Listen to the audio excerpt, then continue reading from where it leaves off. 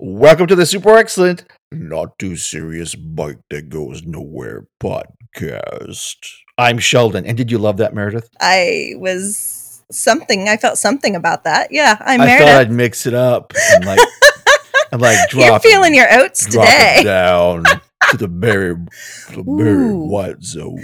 Yeah, Barry White. That's who. I was thinking Barry Manilow, and I was like, that's not right. Not Barry Manilow. That is not Barry Manilow. That is not Barry White. Barry Manilow. Oh, so here we are again in this little world. I got the Armageddon thunderstorm rolling around me here. So if you hear some thunder, it's not just Thor in the background. It's a little storm I got going on. But we are here, and we got a great guest, Meredith. I'm excited. One of my favorites. Amazing guest. I love her as a person. I love her as a guest. I love her everywhere. But there's also a little something to clear up because I was listening to this, and it's a little bit outdated in that we were talking about how we had not met. Right. And we have met. This is true. So it's like the time machine. Gotta go back in time. So I don't know. These things are recorded sometimes in advance so that Sheldon has time to do all the work that is involved. Massive amounts of work.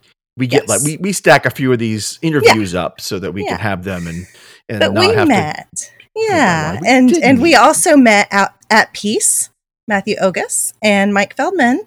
Pins go round. So we just wanted to let everybody know and you that met Norm Moxie Miller. Yeah, him too. And Allison. Him too. And Allison. Whom I've met a lot. Allison all the time. I do. But yeah. Most people don't know who we're talking about, by the way. But we'll just say all the people you know in this Echelon community. Hey, I'm going around and meeting the Echelon community one by one. You are. I mean, I've seen your agenda, and you're meeting the whole gambit. I'm impressed. It's like you're like the handshaking ambassador of the Echelon community, podcast community for Echelon. I don't know if that's a good thing. We sit atop this mountain of podcasts of one, and you are the queen of this podcast, Meredith. You must represent us with your handshaking. Do I get a crown and a sash? You get a leggings. Yeah. Leggings. You got to make some podcast leggings. I do. You want your face on my leggings? maybe use the logo, not the logo, not the one with us on the bike. That's a little weird, and I don't know how to explain that to people. All right, but our guest today is amazing and wonderful, and I can't wait for you all to hear more from her. There's a sneak peek. It's a her. I know. It's exciting. We'll talk about her in just a minute. Yeah. Or 10. Watching the Olympics, Meredith, are you in? Are you down with the Olympics? Yeah, I love the Olympics. Grew up, we always watched figure skating, obviously, Winter Olympics, but the swimming, the equestrians, diving. I love to watch the diving. I also, my stomach just turns inside out because it seems like it's so high. So, it's really high. It's way the heck up there. But they don't want to belly flop off that one. No, they do handstands and go off of it backwards and all sorts of crazy things. I don't.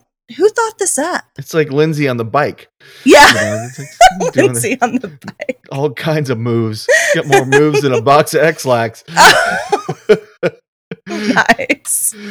What about you? What's your favorite? What have you been watching? My favorite, I'm a track guy, so I did track and cross country, and so I watched that Olympic marathon. Yeah, that was watching history. Yeah, I've never seen a runner like that. He's just the GOAT. He's the greatest of all time in terms of that distance. If you look at his history, the marathon medals, that man is one, and then he just took off on the field, crushed them. They ran through, they were all cruising like a pack, that's typical of these races. And then he just says, okay, bye-bye. And off he goes. And these guys are running, sub 5 minute pace. They're in that, they're doing, faster than many people can run a mile in for 26.2 miles. And it was just amazing to watch. I tell you, I wasn't going to watch it. I don't know. I mean, for some reason this year, the Olympics just feel different and a little weird to me. Because the whole world feels weird. Absolutely. But I said, I'm going to watch the marathon. I love that event. And I tell you, I'm glad I did because it reinvigorated my my love of running again. So it was neat to watch. Cool. Yeah, I enjoyed that. I watched that. I liked how the teammates were encouraging each other and ended up placing. That was really cool at the end there. And there are kids winning. Like there's like these 13-year-olds winning stuff. Mm-hmm. I swear, it's like, whoa. I mean, skateboarding. We watched some of that. Yeah. I was trying to remember. I'm trying to remember, like in the like women's gymnastics from back in the day. I mean, how young were they? I mean, I don't remember what the youngest ones were. I remember them being like high schoolers. I think like 15 and 16. Yeah, I feel that was like my memory as well. I remember. I think like Mary Lou Retton, I think she was 18 or something when she did. I mean, this is going way in the Wayback Machine there. But I remember. I mean, I remember because I was there. I had the Wheaties box with her face on it or whatever. I know, didn't we all? And but I think it's like, now it's like, wow, they're like literal like middle school kids like winning these things. So it's just amazing to watch. It's an intensive commitment. Every time I watch it, I think not only of that athlete's commitment, but everyone around them, their family, parents who took them back and forth to practice, and just it's incredible. And then the one that won the overall, I'm terrible with names, but just the fact, when she grew up, like her parents like built her a balance beam in the backyard out of like 2x4s, and like just to watch those stories. And then of course Simone Biles. I mean, it's like I think this to me was special Olympics because it felt like we got to see the human side of the athletes, right? Maybe a little more. Like, I think, I mean, back in the days of, I think it was Carrie Strug when, she went out there with her literally broken leg and did her thing. Now, everyone's, that's great. She's a hero. I mean, yes, that was a very heroic thing to do, except that it basically ruined her gymnastics career after that.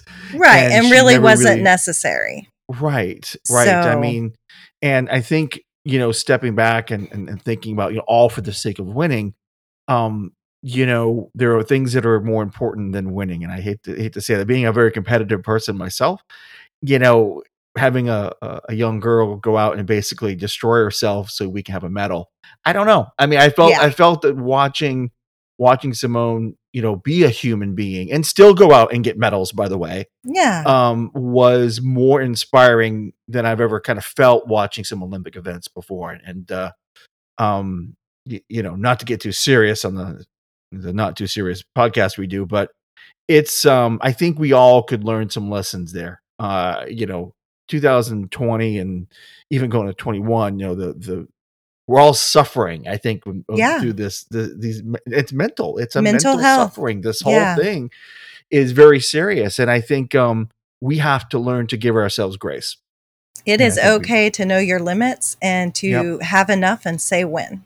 Yeah. And to say no. Yeah. I think you're right. And it's, we all go out there and, you and I were talking before we started this, and like, I went on the bike and probably rode a little too hard today. I took a really long ride on Sunday and my legs were hurting, but I said, I don't know, I got competitive, which is rare for me.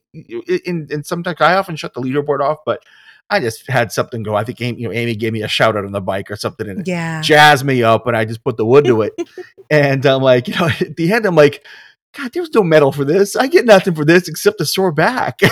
I'm like, maybe sometimes I just need to say, I got to listen a little bit better to myself. And if anyone's out there listening that feels like, you have to do something on these bikes or rowers just to get a number on the board, your health and safety and, having a good workout is more important than any number you're going to put up on the board. And, sometimes we all have to remind ourselves that a little bit. And what might be our off day might be someone else's PR day. So even if they're normally with you and you're thinking, why can't I keep up with them? That just might be their day to shine. And if that's not your workout, just stay where you're at. It's fine. Yeah. It is true. And we all need to be our own little coach every once in a while. And speaking of coaches,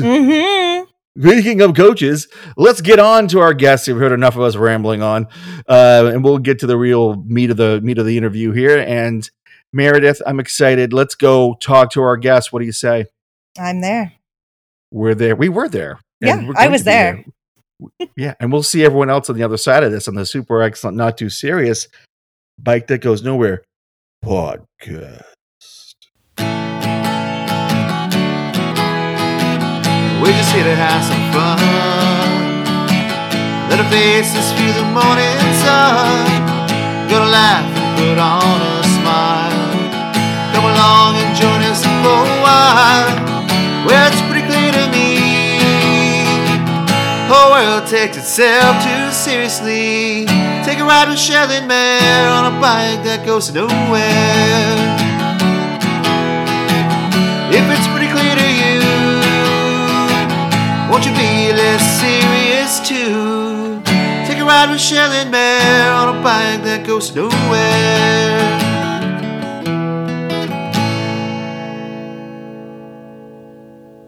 Welcome to the super excellent, not too serious Bike That Goes Nowhere podcast. I am Sheldon.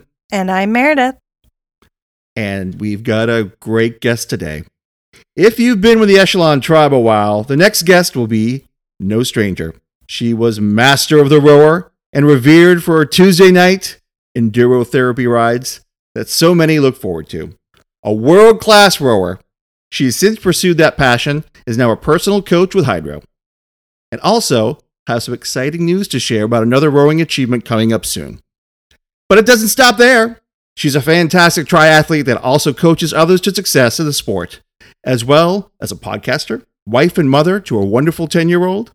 It is my pleasure to introduce the remarkable, radiant, rowing queen, Megan Hanewald. Welcome.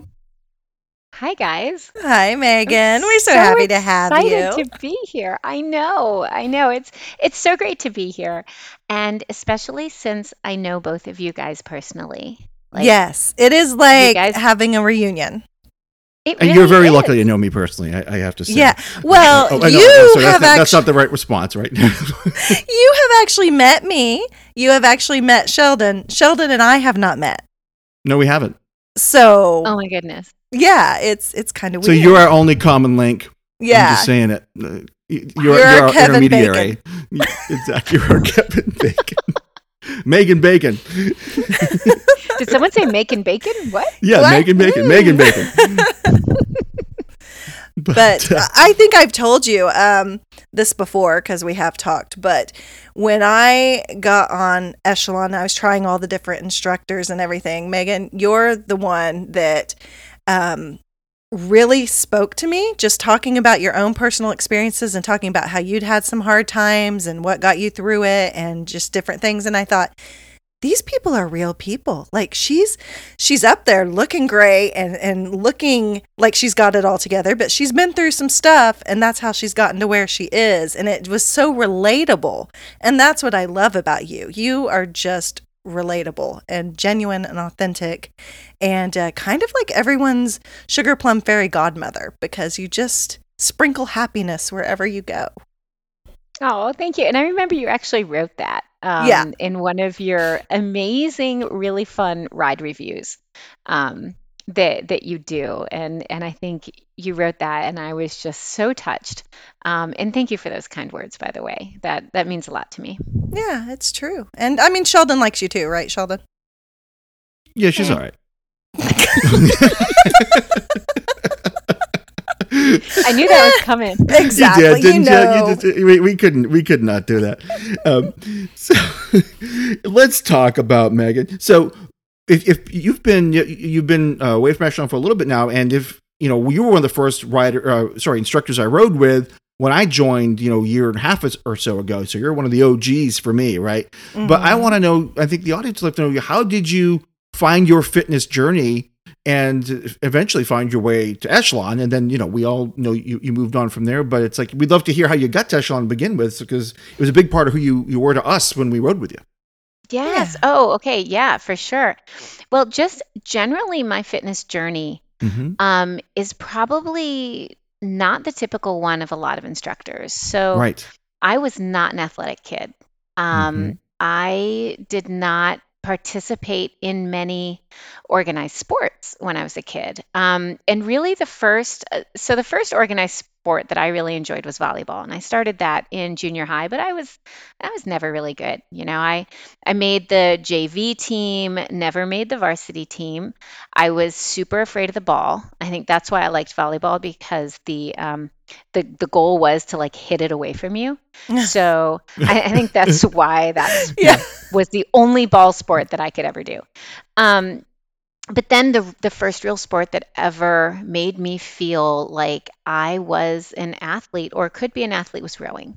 Mm-hmm. And I learned how to row the summer before my senior year. Now, funny thing is I had tried out for the rowing team when I was a junior in high school, and I got cut. You I didn't make did. it. Oh my I gosh. She's did. the Michael Jordan of rowing. Yeah, That you happened to are. Jordan. He didn't make his Exactly. team. Yes. Yeah. Oh, I Yeah, never knew And that. then she came and she dunked the next year. Oh wait, no, Exactly. different sport. Okay. Hopefully you don't dunk in rowing. That would be bad. No. Right. That's what you try to Right. avoid. Exactly. But yeah, so I learned how to row that next summer because I was just really determined, and learned how to row that next summer, and then came back my senior year, which is funny, and made the team and started on the novice team as a senior. Um, Mm-hmm. and really at that point was when I felt like I could actually do something Yeah. athletically. And it was the best feeling ever. And I was 18, 19. I was 19 when I graduated from high school, a little bit older because I had taken an exchange year in high school. Where'd you But go? Let me guess. I went to Austria. Yeah. Very nice. Yeah. Yeah. Yeah.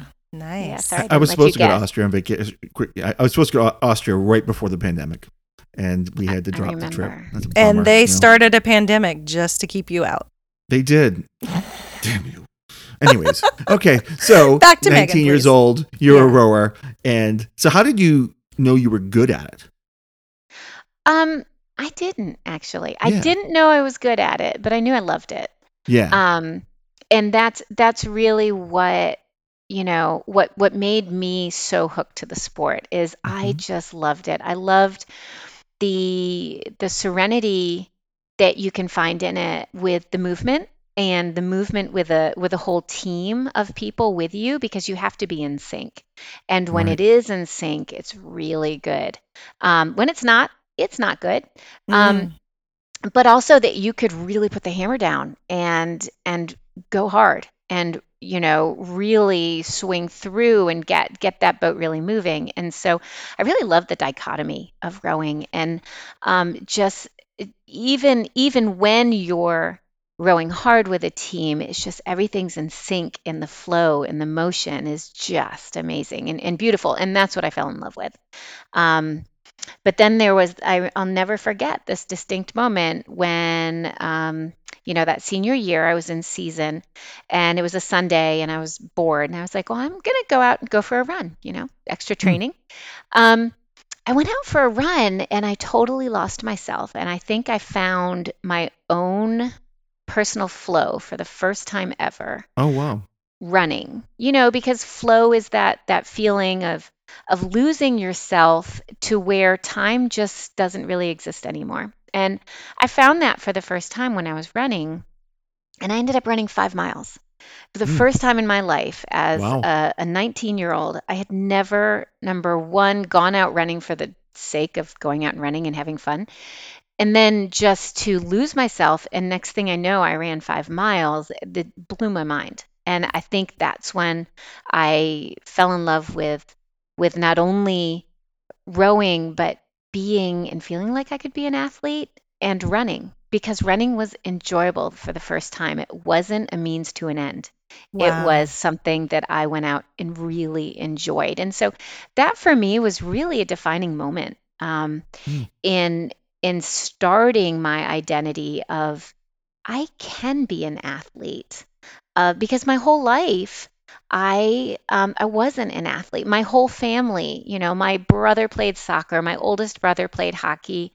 If we're going to talk about my sister, she was the captain of her swim team, of her crew team at a very elite private school. And then, oh yeah, by the way, it was recruited to Princeton for rowing. Hmm. Um, Wow. so that's the shadow that I lived under as a kid.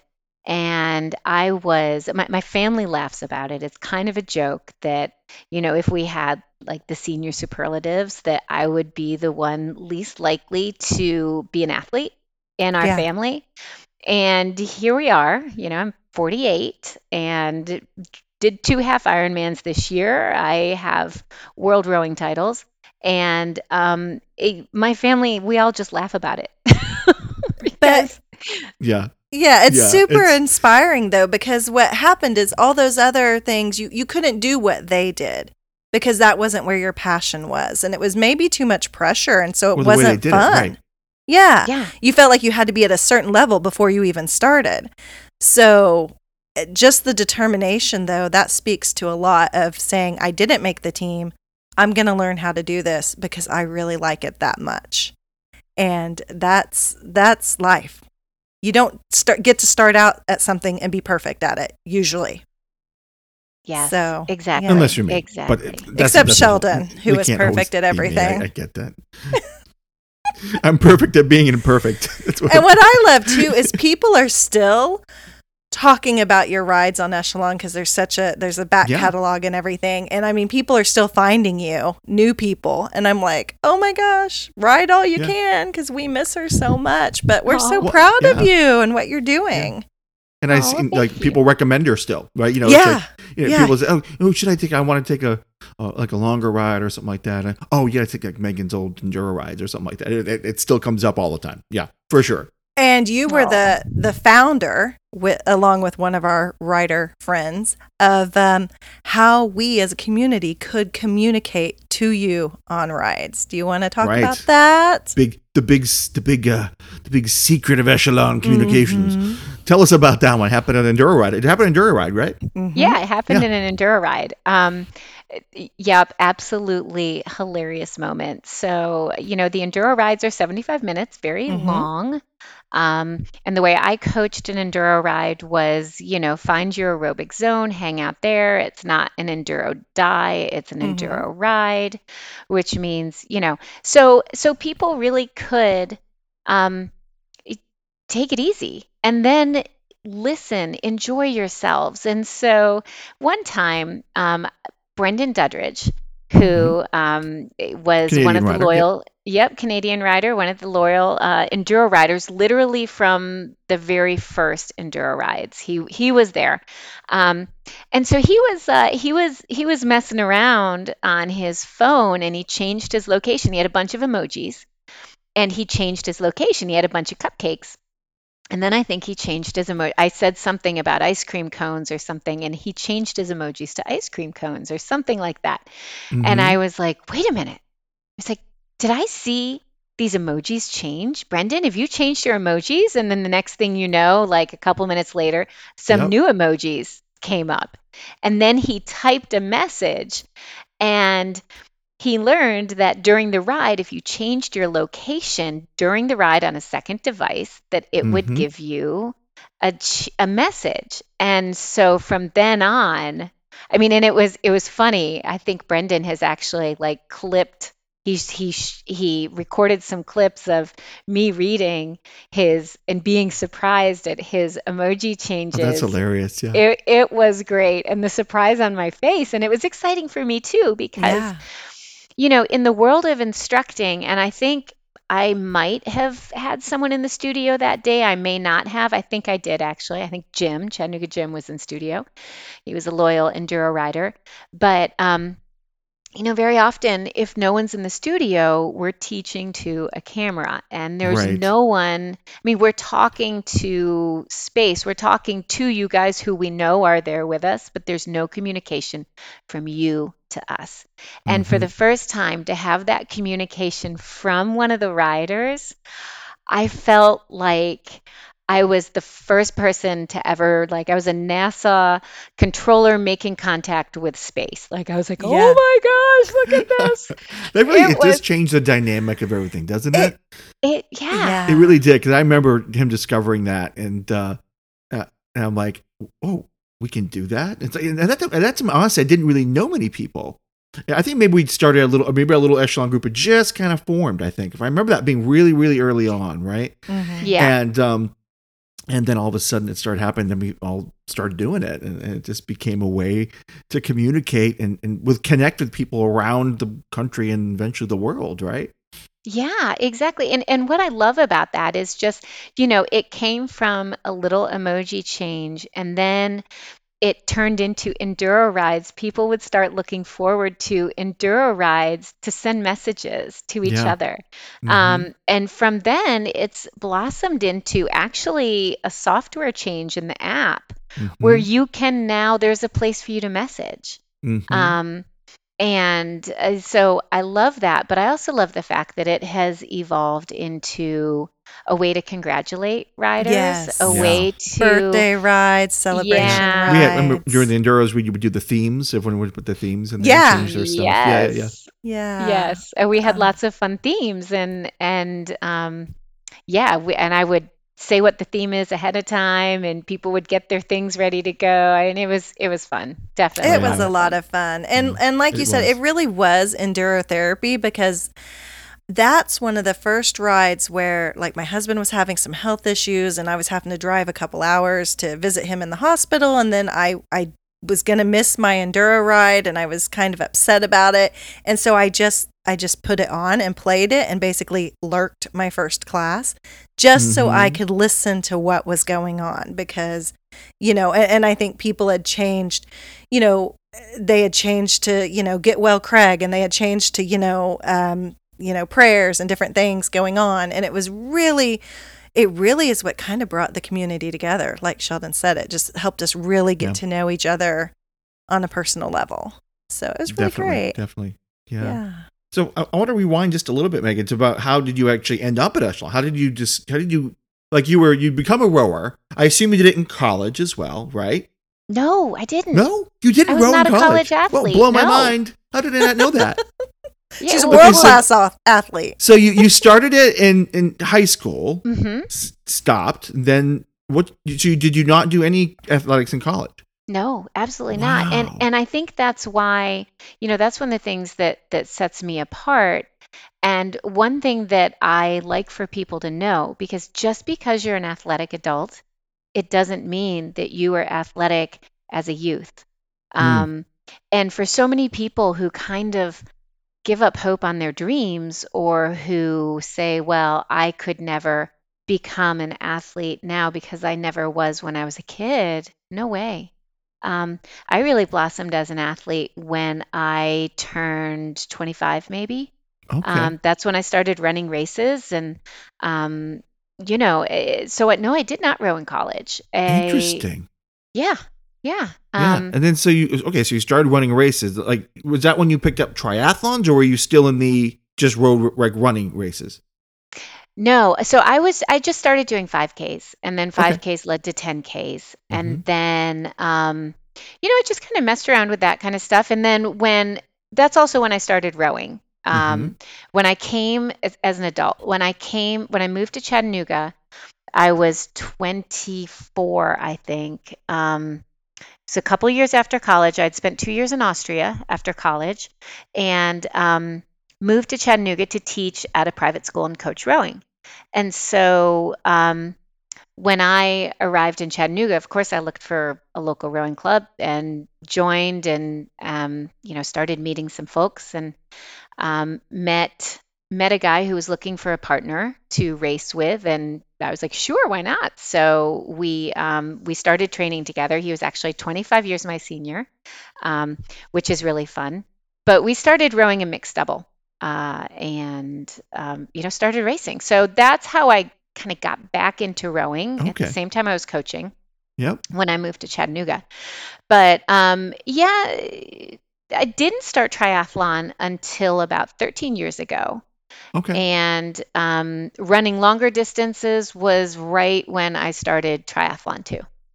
Got Yeah. it. Got Okay. it. So, And then the rowing progressed. I mean, you have some titles under your belt here. So how did that all come about? Do you get to that level? That's a different game. That's a different ball game from local rowing clubs and races. yeah, well, so we did go to so we've been to nationals a couple times Mm-hmm. and we've been to worlds. And the way it works in the masters world is you go and you represent your rowing club. So Okay. when we go to masters nationals, it's rowing clubs or people who are unaffiliated who just, Mm-hmm. train on their own, who don't have a club. Anybody can enter nationals. Like you don't have to qualify. And it was Okay. the same thing with the worlds, the FISA Masters Worlds Championship that we went to in Sarasota, Florida. Now that travels throughout the world and every year is in a different place. Since it was in Sarasota, we just decided, hey, you know what? We do pretty well on the national level. We do very well in the southeastern portion of the United States. Let's see what we can do. I mean, we didn't know when we were going there if we would be blown out of the water, if we would have any sort of a chance. But the one thing we did do, not knowing what the outcome was going to be, is we trained. Yeah. We trained really hard. And that's one thing that I always concentrate on. And always when I coached girls in high school is what I said, you know what? It doesn't matter what the other teams are doing out there. It's what you show up and you do what you've trained to do. Because at the end of the day, if that team out there is better than you, if they have better technique, if they are better trained, then there's nothing you can do. So the only thing you can do is what you know how to do and what you've practiced for. Right. So that's kind of the attitude that we took when we went down to Worlds and said, well, here goes. And yeah, we went in a quad, our women's quad, and I rode a double with my best friend, and we just randomly threw together a mixed eight with some Nashville rowers, and we threw together a women's eight with four Canadians from Newfoundland, Oh, wow. and our women's quad. So yeah, Yeah. we did row a number of boats. I did medal in that race. My Mm-hmm. best friend and we medaled in the women's B category double sculls. So we did win a gold, and Wow. that was one of the most. That was just great. That was so much That's fun got to be a to. great feeling. Yeah. Well, it At was. that level, it's not like it's. Yeah, what was That's that not next family gathering That's like? You're not like, the. any of you got a gold medal? I got a gold medal here. Exactly. That's not the local, Jim's Barbershop 5K haircut run. That's the. Right. That's Ooh, I want that you're doing t-shirt. this at a pretty global level. It's pretty amazing. That is amazing. And I love the story behind that it's like we didn't know what we were getting ourselves into. It could have been Yeah. a disaster, but we wanted to try. So what could we control? We could control how Yeah. we prepared, how we trained. Beautiful.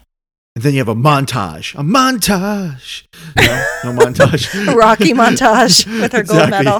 I love it. You had to have that leading into the race, right? There had to be a montage of some kind. But you guys know what was really funny Yeah. is when you're getting up there and like you said, you're at that level, you're at an international race. Mm-hmm. Right. You're sitting there, you're lining up, you have to, it's a pretty complicated process. You have to go across the Mm-hmm. lanes, you have to back your boat in. So it takes a lot of, skilled oar work to Do get the in British try to go on the other side? there. Exactly. They're messing us all up. Yeah. Um, but I'll never forget looking over in all of the races, not just the doubles, but looking over at the people next to you, and it's like there's a boat of Swedish women next to you where you're Mm-hmm. like really incredible athletes, or Right. looking over literally Romania on the right side of us, and I'm like holding on to my oars because you have to sit ready. And they count down, and this was actually a quick start. It was windy, so they don't even count down like 3, 2, 1, go. They'll just be Oh like, wow. attention, go. And you're sitting there, literally, I was shaking. And Mm. you're holding your oars, you're shaking, you're terrified because you're looking at how intimidating these people look. Right.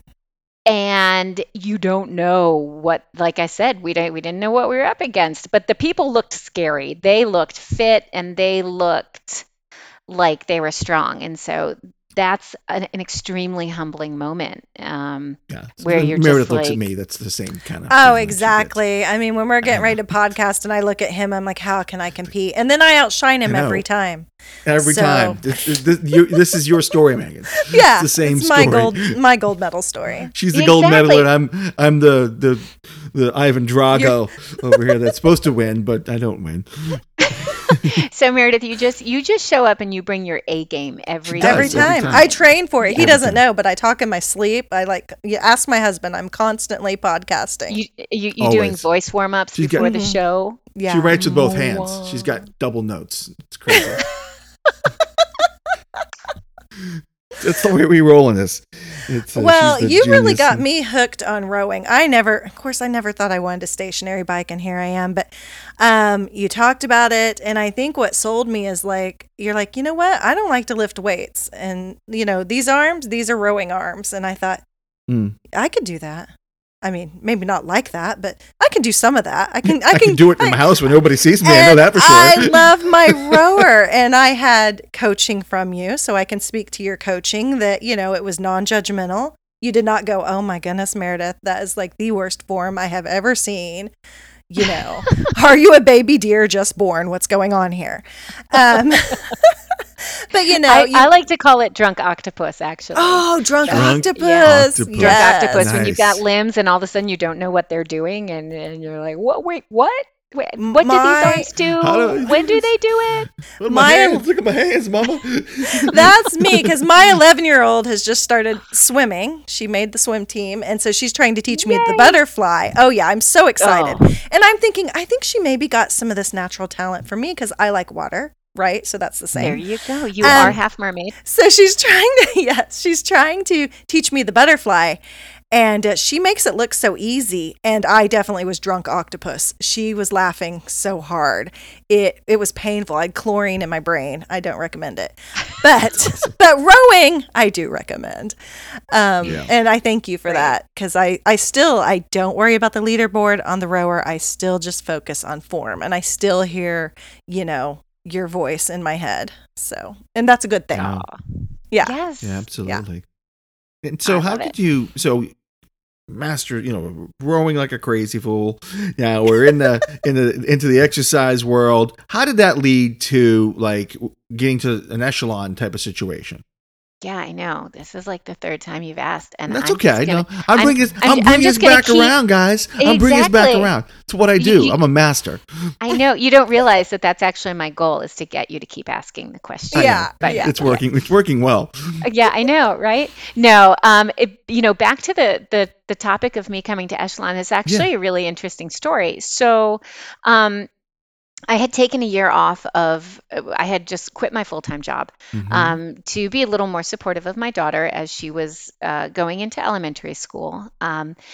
So I had been off work for a year and decided, you know what, I really need to start. I mean, I had been doing a little bit here and there, personal training, doing a little bit of fitness instructing at our local gym.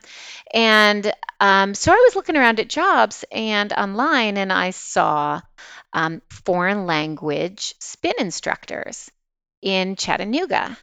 And there was we need French, we need Chinese, we need German. And German? Nice. So because You may have learned a little bit of that while in Austria, right? Yeah, exactly. So I am fluent in German. I learned German fluently when I was an exchange student in Austria, and then went on to become a German teacher. And that's what brought me to Chattanooga was teaching German at a private school. And then I left the world of teaching and coaching to go into the corporate world, and I became a bilingual executive assistant at Volkswagen. They created their first manufacturing facility in the United States in a number of years right here in Chattanooga. And so I was like, you know what? I've been challenging other people with the German language for 11 years. Let me go ahead and challenge myself a little bit and jump into a whole new world. And it was a little bit of the grass is greener, right? Like I'll have my weekends back to myself. I don't have to grade at night. I don't have to coach all weekend. I don't, But instead, I gave myself to the corporate world, which I kind of regretted pretty quickly, to be honest. But it was a blessing and a curse, because I realized that I loved coaching and I Yeah. loved teaching. So that's what made it pretty easy to stop, and then take some time off and then kind of resituate and reorient myself. Mm-hmm. And when I did, I said, okay, well, I want to go back to teaching. And when I Mm-hmm. saw this from Echelon, and I didn't even know Echelon existed. It was still in the very, very Yeah, young infant years. stages. Yeah. Yeah. Then I went and interviewed for the position of teaching in German. Um, but it was funny after I auditioned and was accepted. Of course, I auditioned in English because they didn't know what I was saying. Oh, that could have been fun. Yeah, I can yep. just see So you I, having some fun with that. yeah. Exactly. But there will be somebody out there who understands True. it. Yeah. Yeah, yeah. So anyway, so I was accepted on as an instructor at Echelon, and at that point we were not even in a full studio. I don't know if have you guys talked to any of the other instructors about what it was like when A we little started bit. out at Garage and a Echelon? camcorder, basically, right? Yeah. Almost. It was a little teeny room, and we were in there with the producers in the room, and I mean, we had some fun times because now, Yeah. in the studio, it's a huge, super ultra Production. professional Yeah. studio setup Mhm. production. And yeah, granted, it was production there too, but it was a lot more laid back, um, and we could have a lot more fun with our producers. But yeah, so that's how I started. I was hired on as a Mm-hmm. bilingual instructor, and then hey, we could use you to do some classes in English as we ramp up. So I started teaching just like maybe 2 classes a week, and then I also started on the flex bike, which Oh, it's right. is Yeah. Yeah. I keep yeah, forgetting about the Flex Bike. It's one of those Yeah. products that exists and still yeah. happens. Oh And yeah, it's still a thing. I know. And then I hear like, I taught on the Flex Bike. Whoa, it's like Yeah. I landed People on the love moon it. or something. Yeah. It's a whole nother community out there that's also really awesome and supportive. So Well, it is, it's and good. that's where Mama Echelon started, It It right? was. Like is. Yeah. like that's Yeah. that's how I got to know Mama E Yeah. and so many other wonderful people through the Flex Bike community. So that was fun. And yeah, that's how I got my start at Echelon. And then as Echelon grew more, they Yeah. needed their current instructors to take on more classes, and Mm-hmm. and I had the availability. Now I had also taken on a part-time job at the same time I found Echelon of being an executive assistant for a nonprofit just 4 hours a day. So it's like, yeah, what's a couple classes here and there. And it turned into teaching a lot more than I ever thought I would. Right. Right. Yeah. Which And we then are Through the extremely, pandemic. Yeah. we And are then along came the extremely rower. grateful for that. Yes. Yeah. Right. Yeah. Yeah. Yeah. And Yep. then along came the rower, the right? rower and the Yeah, which pandemic. must have been And really interesting for you at that time, right? Because it's like, whoa, oh I do yeah. that. Yeah. Yeah, exactly. I was like, volunteer as yeah. tribute. Yep. Exactly. Yeah, for sure. And I'm going to say, we were so excited that when it came and we had you there to teach us, right? That was Yeah. the best. Yeah. It We was are the best. lucky. Someone that obviously had done it for a long time and had it right down and could and obviously coached people, instructed people, and made it so much easier for us that were trying to learn it. Yeah. Well, I'm glad, and I was super excited to know that I could I could definitely lead you guys, because most people who buy a rower at home, not most, but a lot, have never done it before. No, And no, and it's not, you guys can both speak to the fact that it's not an intuitive motion. no. No. You can hurt yourself. You I mean, can you hurt can really yourself. you can mess Yeah. your back. Well, a lot of people won't use the legs; they'll do all Mhm. back. Yeah. And that is a bad news. It's bad. I remember because we have a rower in a little community gym down here, and way before I even had an Echelon bike or anything, I would go down occasionally and try it. I was doing totally wrong because I said, this thing hurts my back. I'm not doing this anymore. I tried it a couple times. I'm like, I could go for 10 minutes. I'm like, this is enough. I can't do it. And then I just didn't know what I was doing. Yeah. So Yeah. then Yeah. when I got this one, I'm like, oh, I see. Thank you, Megan. Yeah, Well, the other instructors, the other instructors on the rower are fantastic they as are well. And Mhm. it absolutely. was so much fun to work with them and to row with them and to help them out as well because some of them were new to rowing as Hmm. well. And so I was happy to be there, be a colleague, but also a little bit of a resource too. Mhm. Right, absolutely. That Yeah, and they've done Yeah, of a great course. job. Like Jamie and that whole team is growing and getting great. So it's good. Yeah, Yeah, I you And love I love started a good watching. thing. Yeah, well, I Yeah. just love watching, them develop as the rowing instructors. That's really fun. yeah, and Yeah. then so now you've moved on to hydro. Hmm. And you're a personal coach there. Just tell us a little bit about what that's like. It's a little different. Their setup and system and the process, everything they do is a little different than like the echelon world. So just what do you do there and how's that work? Yeah. So yeah, the hydro is of course similar to the whole echelon thing, The rower, yep. in that it is connected fitness. So, we have hydro has the rower. It looks a little different, looks a little space agey. Mm-hmm. Um, and they all come with a monitor. It's not like echelon where Yeah, you have the possibility of using your own tablet. So if you want. it Yep. comes Mm-hmm. with its own big monitor. And the thing that sets Hydro apart is that their main thing is its live outdoor reality. So Right. That's what it was interesting. I thought, and you're yeah. really involved in that part as well, and the personal coach side as well. Correct? Well, I'm actually not involved in the live outdoor Oh, I'm like sorry. live indoor reality, Oh, but gotcha, gotcha.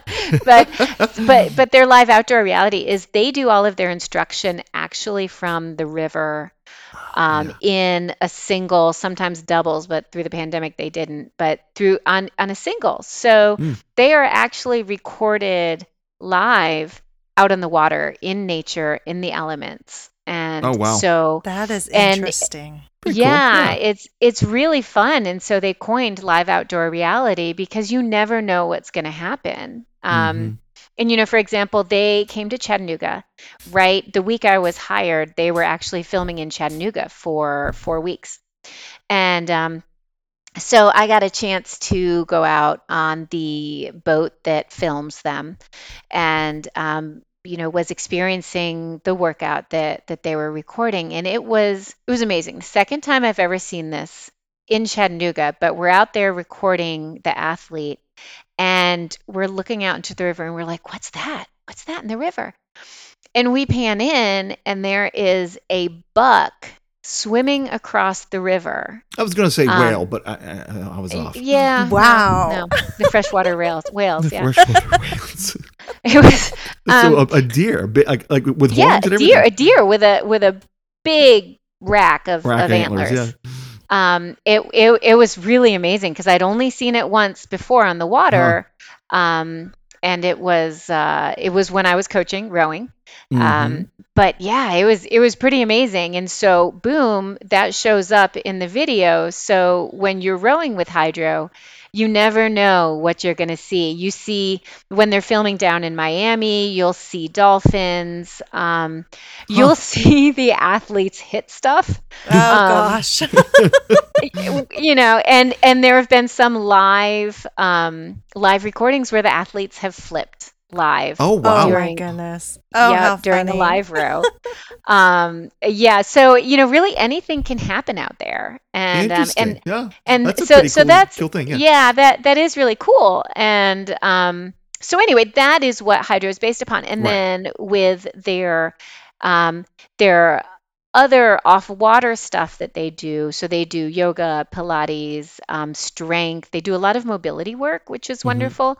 And all of that is shot on location as well. Oh, wow. So, they recently did a bunch of workouts in the Garden of the Gods in Colorado, or they'll go to Savannah and film in front of historic plantations, or New Orleans. I mean, they go to all these amazing places. So not only are you experiencing this workout, but you get all of the really cool stuff to look at. Yeah, Um, like a travel and show. It's like a it, combination. Yeah, I yeah, it like is it. almost a combination of Without the like plane a ticket and travel the waiting in line. destination. Without the plane Yeah, ticket right. and rude people.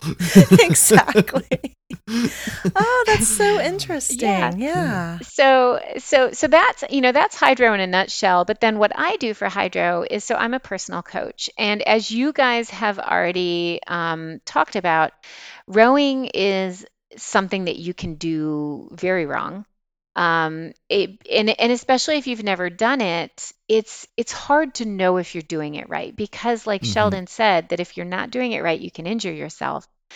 But also, if you're not doing it right, you're probably not going to enjoy it as much, Right. because you're like, am I doing this right? I don't know. I don't feel this maybe like I'm supposed to. And so Hydro started offering personal coaching in that, because Hydro really wanted their people to um, get the most out of their rowing experience, and to, number one, feel more secure about what they're doing. And I mean, if you buy a hydro, just like if you buy Echelon, you're investing a lot of money Yeah. Yeah. into what you're doing for your health and your body. And if you're doing it wrong, then it could have some consequences. So Hydro said, let's go ahead and start this program. It's new, it's innovative, and it will connect our rowers, as we call hydronauts. It will connect them to a one-on-one coach, and whatever questions they had, they can ask, and they get direct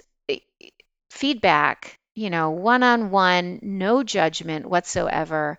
We meet you where you are, whether you are somebody who's, killing it and has really good splits, and just wants to get, like half a second off your time, or whether you're somebody who got the hydro literally like a week ago and you just want to make sure you're starting off right, or people who have 4 million meters under their belt showing up saying, I want to know if I've been doing this right for 2 years.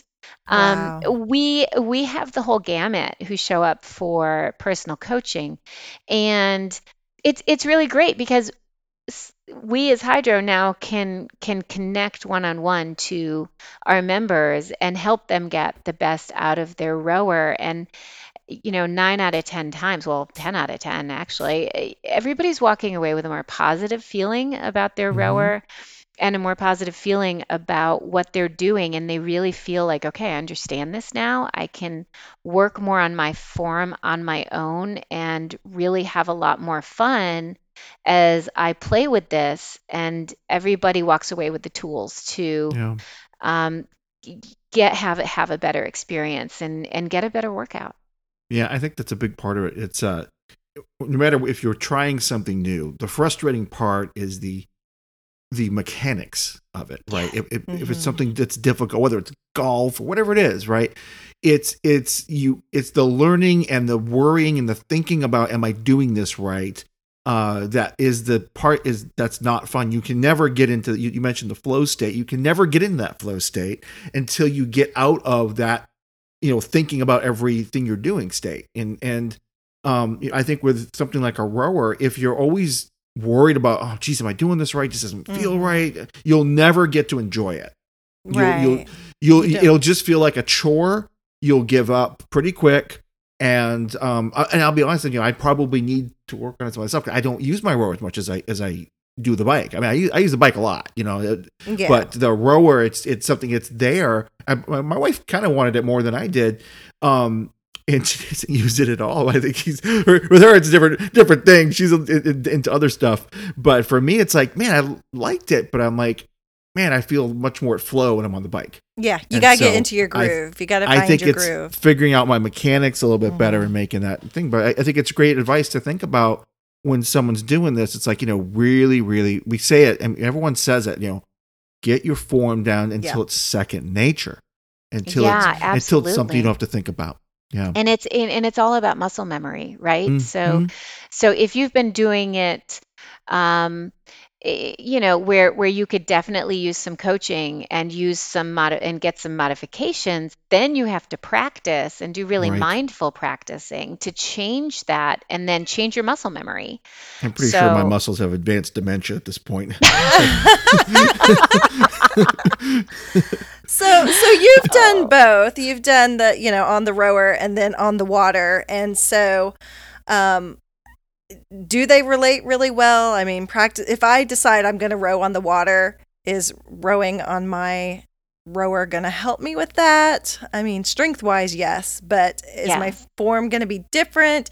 How I hold the handle, because I usually do my light grip so I don't get the calluses and things. I don't know. How is that going to translate?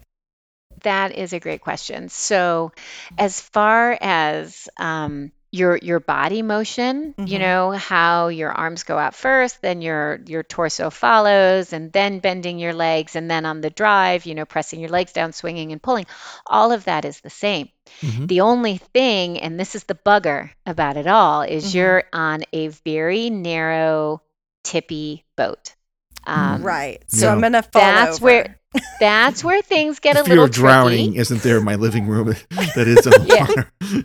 Yeah, exactly. Yeah, you're not going to fall off. If you fall off your rower at home, I'll be a little concerned. Yeah. Okay, we won't talk about it then. Yeah. But the main thing is, of course, the balance of a narrow boat. But then you don't have just a handle; you have oars. So, right. And then the oars have blades at the end of this very long oar that have to go in and out of the water. Yeah. Exactly. Yeah. So that's the major difference. Is all of a sudden you've got these really long sticks attached to what used to be your handle, and clearing them off the water, putting them in at the right place, taking them out, feathering the blade, which means turning them so they're flat on top of the water or square in the water. All of that is huge, but it's made a lot easier if you know the basic motions of your body. That's how rowing, on the indoor rower really, really helps set you up. But don't go out there, blue-eyed and think, oh, I know how to row on the rower. I should just hop. You tell me I should walk. I got the James River right there. Should I just not hop out there? I see the crew people out there. Should I just hop out with them? Yeah, Megan taught me. You know what? Show up at the dock. Get some video of that, right? Yeah, Megan taught me. I know what I'm doing. Just can I take this boat out? Yeah, exactly. I know, Megan. Excuse me. Step aside. Step aside, row boy. Yeah, that's what I say. But back to your question, Meredith, about your calluses and blisters. Yeah. That is actually, even on the indoor rower, you'll get them. And it's not necessarily because you're gripping too hard. I mean, yes, you can grip too hard, and we really want to discourage you from that. But, just like out on the rower, we want you to have a really loose grip. So we want you to hang on the handle like you hang on monkey bars, right? So that means you don't grab and grasp that bar. You just kind of hook it, and that's how you hold on to it. And actually, on the water, that's what we do too, is we hook our hand around the blade, and we have to turn the handle to get our blades in and out, and we do that with our fingertips.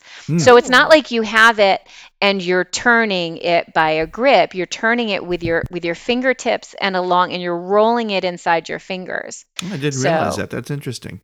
Yeah. I used to I grew up in the water up in New England, and I used to row like this, like a skiff or a punt out to like a lobster boat. And we weren't that complicated about it. It was a little more not as elegant as say slap the crew would be. It was a little slapdash. That's a good way of putting it, Meredith. Yeah. I'm just picturing it. Boy. So I know, seriously. Muscles, Meredith. Yeah. And sweet, sweet recovery. That's what I'm talking about. Protein galore. Ooh. Just one rounded scoop of Ghost Whey protein. 25. Ghost. Yeah, Ghost. 25 Ghost loving grams and only 120 little tiny calories. Ooh, yeah. And I said 0.0 grams of added sugar. Minuscule fat. That's right. You heard me right. Minuscule fat at 1.5 grams and only 2 grams of carbs. 2 grams of ghost. How do they do it, Meredith? How? Ghost. Apparently ghost. Ghosts, magic, black magic. I don't know. The people want to know, though. You know what? I don't care, though. I don't care how, but I do care about taste. And this one tasted like a fruity cereal with a toucan on the box, if you catch my drift. Oh, yeah. You know what I'm talking about. Yeah, I do. Right. You know what I'm talking about. You can use Ghost Whey protein as a shake, smoothies, and pancakes or other baked goods. Any time of day, Ghost Whey will deliver. But they are not delivering us a sponsorship with Meredith. Oh. There is no sponsorship involved. But, but it brings the protein goodness to the yard. Or maybe it's the haunted house. I don't know. But Ghost Whey protein, non-sponsor. I want to know, where's like your favorite place that you've rode, in a boat, in a vessel, or rode a bike, or, ran. I mean, what is your... Are they all different? I'm guessing. They're all different. They're all different. But my favorite place that I have ridden a bike... Ooh, there are 2 different places. Okay. Favorite places that I've ridden my bike, Hawaii. Mm-hmm. Ooh, yeah, that's going to be cool. Yeah, my husband and I, we like to go to Hawaii once a year. Of course, we didn't during COVID, but we have gone a couple times and ridden on the Big Island, and just done lots of bike trips, and the same trip running and the same trip swimming. Right. So we kind of have like a triathlon training week. It's fun. That's how we vacation. Wow. Some people think we're crazy. But so that's my favorite, one of my favorite places to bike. And definitely, you know what? I had an awesome swim there, like swimming out on the Ironman course. You're swimming with dolphins. I mean, you're out there with your goggles on, you're out for a training swim, and next thing you know, you look down, there are dolphins all over the place. Oh. So that, it's just, it's incredible. Did you get to ride one like Aquaman? That would be awesome. Just grab a dolphin and go. That would be really fun. But no, I think PETA frowns on that, Sheldon. Not if they're willing. You have to get consent. You have to ask. I have this consent you have form. to ask first. I mean, Meredith, I'm not a monster. Jeez. Yes means yes. Yeah. Anyway, and then, riding, swimming and riding. Another fun place to ride. So a lot of people don't know about this. When I was in college, I was studying in Germany, and this friend of mine who was studying at a different university in Germany, we decided we were going to ride across Ireland on touring bikes. So we met in Dublin and we rode across Ireland, but probably, this is really funny, just the name of the peninsula. The peninsula's name is Dingle. So we rode across the peninsula of Dingle, and it was just fun to say. Yeah. But the mingle riding, and the dingle. That's what you should have called it. There you go. There you go. I'm here all week. That's Marketing at best. Hashtag mingle in the dingle. Anyway, so we rode across Ireland, and that was an incredible experience and just beautiful riding along the coast of Ireland. I mean, that's pretty awesome. Gracious. Yeah. So you've been some cool spots. Now, since we're on the topic of fun, we always had fun in your classes. We did some pretty cool, fun things. What was one of the most fun classes that you remember? I think this class is still in the library. Okay. It is the cowbell class. It might even be called more cowbell. The infamous cowbell class. The infamous cowbell class. That one was so much fun. I'll never forget, like, trying to track down a cowbell. And 2 of our riders, I think it was Cosmo and Jules. Cosmo and Jules actually had cowbells, and They did. I think they pulled out their cowbells and cowbelled with me. I remember Cosmo had one for sure. I mean, she definitely had one out there. She lives in she has like animals, like is it not llamas or sheep? She or has something. a llama Alpacas. and sheep. Oh, alpaca. Yeah. Yeah, alpacas, she's got her whatever party they are. paca. Remember? But Party she had the paca. cowbell going. That's for sure. Yeah. Yeah, yeah. So that one was a lot of fun. I just did all basically 70s tunes with a lot of cowbell. Nice. And people weren't expecting it. They just thought it was like a cowbell ride with like cowbell music. And towards the middle of the class, I whipped out my cowbell and That's not a euphemism. She had an actual cowbell. Yeah. So I guess I shouldn't say I went to town on my cowbell. It's We're the using town of did. a cowbell. And the people in the back were screaming, more cowbell, more cowbell. Yeah. yeah. So that was a fun one. And Yeah. then there are a couple others that I think one of them was on for a little bit, but Hmm. in the earlier days, we had a little more liberty to be a little more goofy. Um, Hmm. and just be goofier. So there was one where it was Eminem versus M&Ms. Oh, Um, Oh. gosh. and so literally it was an Eminem playlist. And then I had a little table with all different flavors of M&Ms.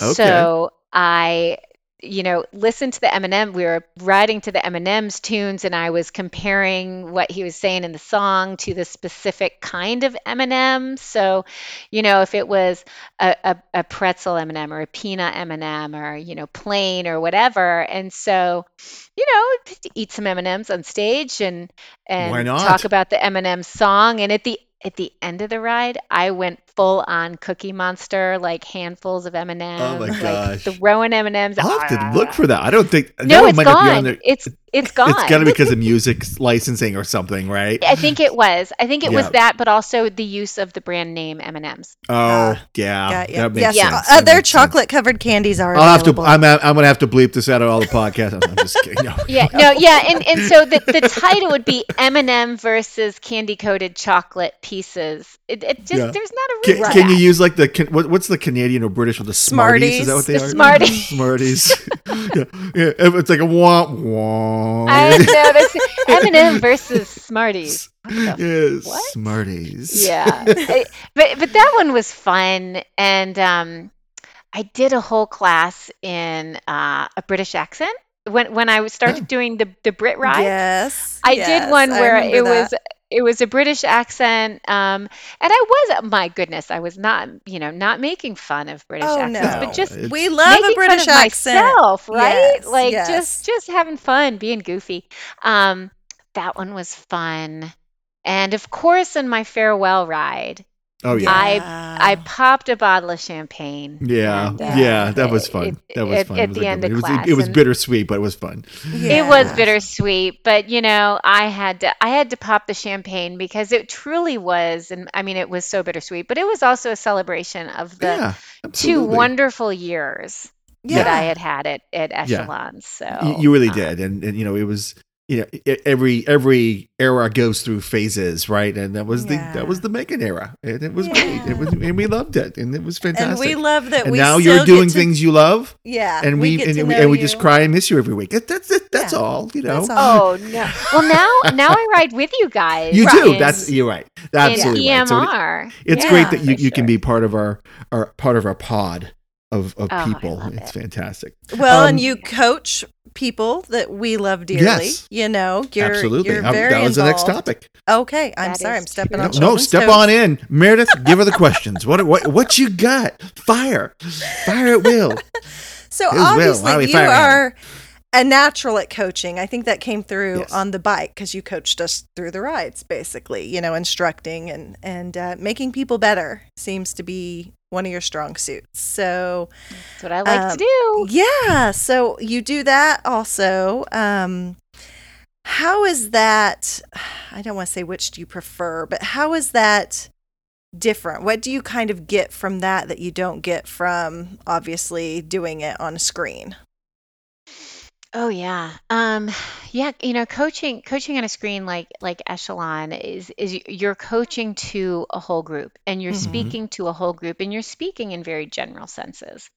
Um, but when you're working one-on-one with an athlete who has a goal and you tailor their experience, and it's really a development. It's not a, show up for 30 minutes and give it your all. It's a train for however many months, 6 months, 3 months for a specific event. So Mm-hmm. it's different in that way, but it's so highly individualized and personalized to not only what the goal of the race is, whether it's a triathlon, whether it's an off-road or a road triathlon or a duathlon or even a rowing race, whatever I'm training the athlete for, it is a specific distance, it's a specific effort level or a time or that, and then you have the individual person. Okay, so how does Yeah. their life, what kind of job do they have? Do they work nights? Are they on their feet? Do they what's their fitness base starting out? So Mm. it's really a very close relationship that you develop because you're talking about your life habits and you're talking about what works for you, what doesn't work for you, and that's where having a coach, working with someone like me, I can tailor everything to what works for them in their schedule that week or that month Yes. or So that year. it sounds like you have a very distinct process you use that with whoever it is, what their all their circumstances, what they're going for. What about their style? Because there are some people that are very different in what the way they approach training, and you probably have a way you approach training for Megan, right? When you Hmm. go to train, you have your style. How do you adjust your coaching style to someone's training and learning style?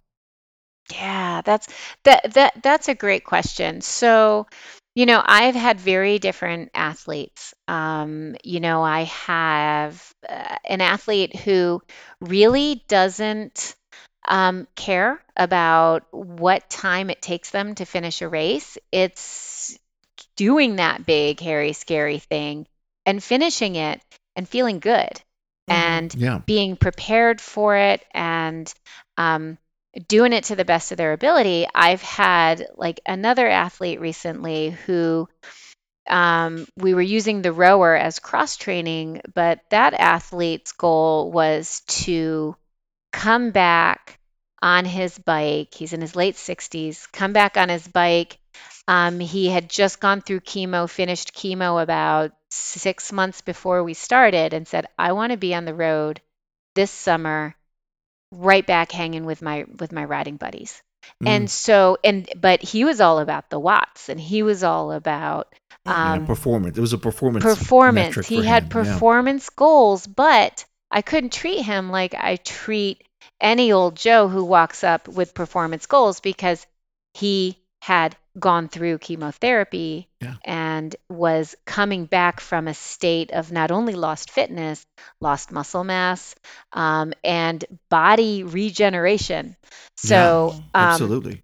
that was a very different thing that I had to do with that client versus my other client who wasn't necessarily out for performance goals, but was out for goals of, completing a really long, grueling race. Yeah. So, Just having the yeah, confidence to go out and do it and feeling like, hey, I want to go into a race and feel good that I can finish it and finish it how I want to finish it. Right. exactly, Yeah. Very different, very, exactly. very different approach as opposed to someone chasing a podium for sure. Yeah, exactly. So, as a coach, there's always this interview process too, right? Like, That was my question. It's like, how do you know it's a fit for you as a coach as much as it is for them as an athlete? well, exactly. And you have to understand that me as a coach, when I take on a client, I have to figure out, okay, is this person going to buy into the program? Right. Is this person going to do the majority of the training that I lay out for them? Is this person really serious? What are their motivations? Because if you're signing up for, let's say, a half Ironman just to knock it off your list, I mean, a lot of people do, like their bucket list, do something big, a big race, a big triathlon or something, a marathon. But you have to actually want to do it, and Right. not, because the training part of it is not always fun. Yeah. It's a And you commitment. have to. You mean I can't It just is a jump in? Oh commitment. gosh, what's Yeah. Yeah, and you I mean think there's a lot work of involved? right. So you gotta have to want to do the training, and you have to have a certain attitude about it. Yeah. Now, if there's, and you have to trust your coach that they're going to give you the kind of workouts that will help you complete the race to your goals. I think that's hard for a lot of people. I think it is. I think a lot of people feel that they know more than they know, and that, you know, they can't sometimes see the end game, the forest for the tree type thing, right? Where it's like, why do I have, it's like the whole Mr. Miyagi thing. Like, I was painting the fence, help me do karate. Well, guess what? It all works in, and the coach knows this, even if the athlete doesn't. Yeah. And Megan gets Yeah. her fence painted for free. Exactly. It's like, Mega built a vacation house with the athlete Iron labor. Man I'm pretty sure. Right? See, if you can build this wall, you can. Show me why of the house. Wait, what? Oh goodness. Yeah. Yeah. No, that's part of it. But just also, if you get along, like, personality wise, right? Sure. That's a Absolutely. big part of it. Totally. Some coaches have different methods that are very different, right? Well, and so you I'm have to just decide what works for thinking, you. you've worked with, we know, coached high school girls, and now you're saying, 60-year-old men and everyone in between. That's a different approach with each person. Absolutely. Yeah. Yeah. It is a different approach. There are people I also kind of, not so much, but I do kind of work in some of my life coaching skills Mm-hmm. to some of my coaching as well, because coaching is a very mental thing. And being, not coaching, I mean, training Right. for a race, and how you enter the actual event mindset wise, how you enter your training, how you talk to yourself through your training. That's a big part of it, and people don't realize it. Yeah.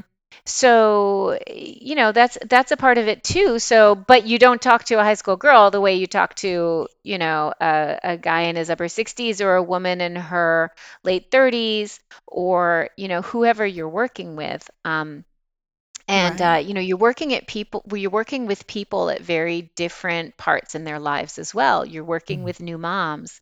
You're working with people who, quote unquote, used to be an athlete, who are now re-entering the world of triathlon or running or rowing or whatever. And there's a lot going on inside, their minds. Or you're working with somebody who has lost 60 pounds, and they're going through their first iteration of feeling like they can accomplish something athletically, but so hesitant to call themselves an athlete because that's not who Right. they ever thought they were or could be. Yeah, we have So that in this it's community too. I mean, the Oh, for instructors sure. have For started sure. saying, "You guys are athletes, by the way." And the absolutely. first time I heard one say that, I was like, "Oh, well, I guess I am." I just thought I was exercising. I didn't realize that maybe I could call myself an athlete. So it's important Yeah, you to you give don't someone have permission to do that. Yeah. exactly. Yeah. Yeah, you don't have to be doing an organized sport. You don't have to wear a medal around your neck. You don't have to have training plans, but you got to be willing to show up, Mm-hmm. and you got to have a commitment to yourself, and make it a regular thing, and have goals. Those are what makes an athlete. Through the process of doing a sport, having goals, showing up, being serious about it, making a commitment, that makes you an athlete. Yeah. I want to ask you a question around just like triathlons. Everyone hears triathlons, and I think it's such a, for some people it's such a way far out thing in their mind to be able to do one of these things. If someone said, what's a good starter distance for an athlon, for a triathlon, like a sprint triathlon or something like that? Yes. If someone wanted to do a sprint triathlon, and let's say they've been doing something like the Echelon bike or something like that, and so they're getting themselves in a little bit of shape, and they have that kind of goal, but it's still a big, hairy, audacious goal for them, Yeah. right? Mhm. What would they need to commit to, I would say, comfortably complete that goal from a time? I think time is also a big thing that pops in people's heads. So from a time commitment perspective, how much a week does someone have to commit to reasonably achieve that goal, would you think?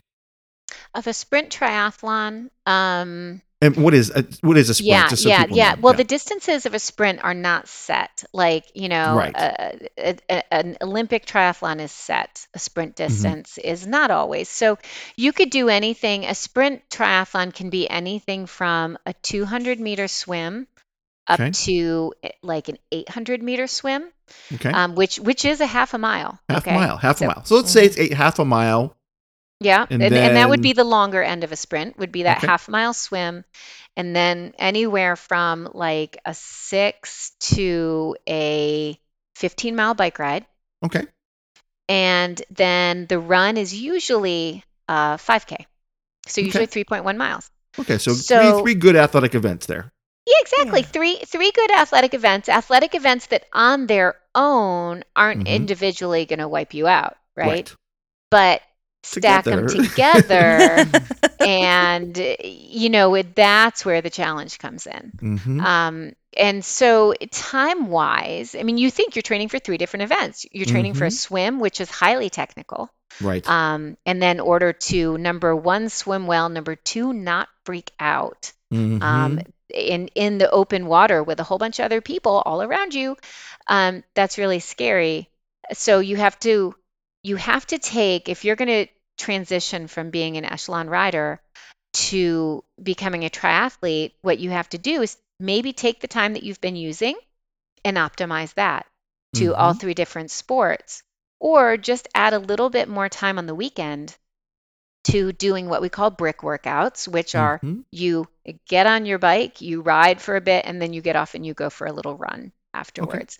Or, having longer bike training, but like if you're used to riding your indoor bike every day, then start switching it up. Start swimming twice a week. Start running twice a week, and you bike twice a week. And so you really just have to divide up your time and give your weakness more time, right? Got it. Because, and most people, when they enter the sport of triathlon, their weakness is swimming. Yeah. Um, Yeah. Either you've swum as a kid, but you've never done it competitively. Some people learn how to swim, like Yeah. as an adult, That's and then jump incredible. right into triathlon. Yeah. That is Yeah. incredible. That's a whole Very nother cool. mental aspect, and learning a skill that, do I really need this in a landlocked state? Well, but if I want to achieve this goal, I'm going to have to be able to not drown. So it's Definitely. important. Yeah. Definitely. But And for a Yeah. lot of people, it's overcoming a fear, Yes. right? Like, why Yeah. haven't you swum Right. your whole life? Mm-hmm. Right. Mhm. Yeah. For sure. So, but that was a really good question, Sheldon, because I know that there are a lot of echelon riders who are starting to Yeah. A dabble lot with of the people, a thought. lot of our friends are jumping into it, and it's like, Yeah. for sure. Yeah. I think so you Sheldon yourself, just got us no. got us a free coaching plan there, didn't you? Exactly. That was kind of tricky. I've written this down, and then publishing is my own. Okay, go ahead. Sorry. All right. So, anyways, I want to give us some time back here, and give you the rest of your day. So you are doing something in August, correct? In the rowing world, is that correct? Oh, Is it? yeah. Yeah. Yeah, August is Masters Nationals for rowing. Yep. So that is going to be right up the road in Oak Ridge, Tennessee. That's towards the end of August. And we're going to go back and try to defend our title. I We know. That's gonna be fun. 2019 gold medalists in the women's quad. So we will go back and try to defend our title there. So I'm super excited about that. That'll be Yeah. fun. Excellent. Yep. So And in terms of the things you have going, other things you have going in your world, you do a podcast yourself, right? The Dynamic on the Daily.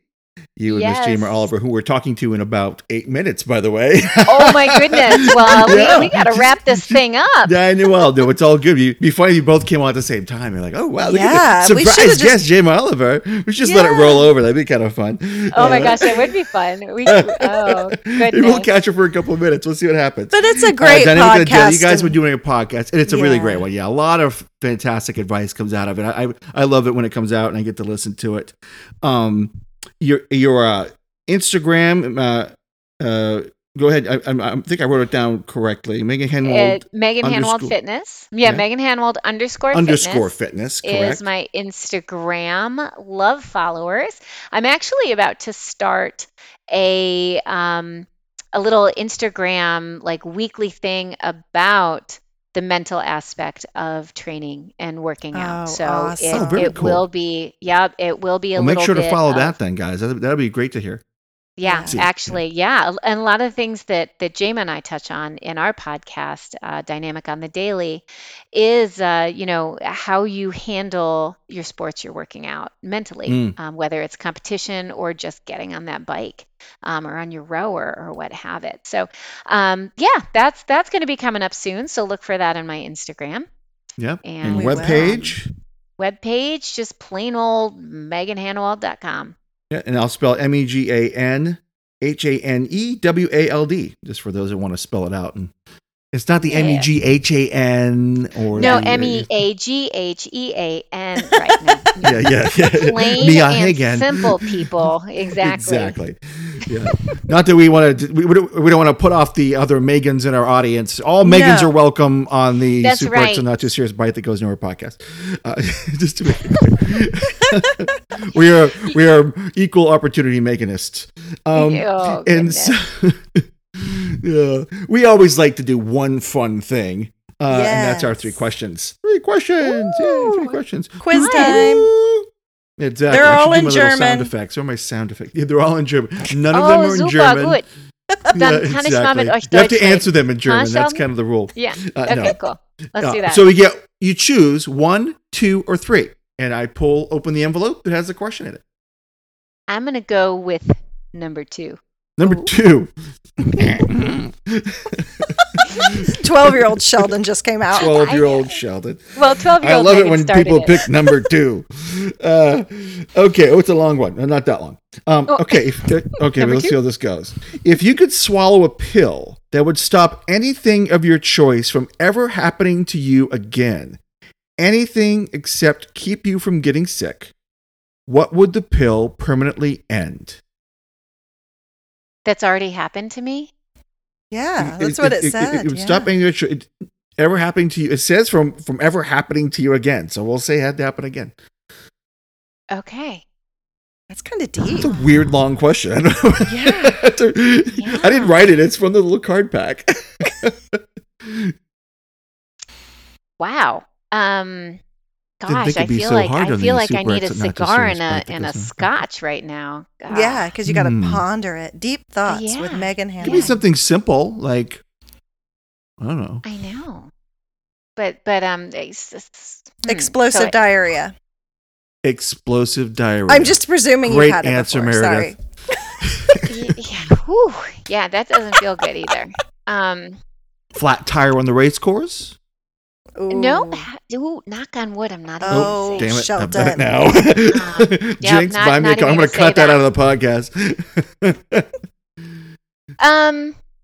That's really hard. I'm gonna say whatever it was I had when I was, by the way, climbed Mount Kilimanjaro. Whatever it was I had in there, like whether it was Giardia or something horrible, some sort of stomach bug that Cipro killed. Yes, I would take That. a pill. Take the Well, I pill. did take a pill, which Yeah. cut it out from then, but never happening to me again. Oh no, hangover right there, hangover. Hangover. Oh, That's a you good could one. drink, there like, it is. See? that's the best I knew the answer answer was ever. there. I knew the Yeah, it obvious just- answer was there. That was the Yeah. obvious answer. Yeah, You kind of had to go with that one. Yeah. yeah. Well, I don't know if I don't see James not here yet, so I guess we'll have to just end it without her. Aw. Megan, It's always so lovely to see you. And, We and adore it's, you. I'm so glad we got to have you on the show finally. Yeah, And well, I love talking to you guys, and thank you yeah, so much for inviting me on as a guest. I am really honored, and I am really humbled just to be here and be with you guys who have such a great podcast, and to really still be considered to be part of the Echelon community, even though I've moved on to Hydro. I still love being part of the Echelon community as a rider now. Yeah. So, absolutely. Your thank you family. guys. Your Yeah. Yeah, family, I you really always do will feel be. like That's right. family, and Yeah. especially with you guys. So thank you so much. I No. appreciate it, and still love riding with you Yeah. and following all of you guys. And we'll have you on again, I'm sure. Yeah. And you've been great to talk to. And we Yeah. want to thank you Thank all you. for joining us for the super excellent, not too serious, Bike That Goes Nowhere podcast.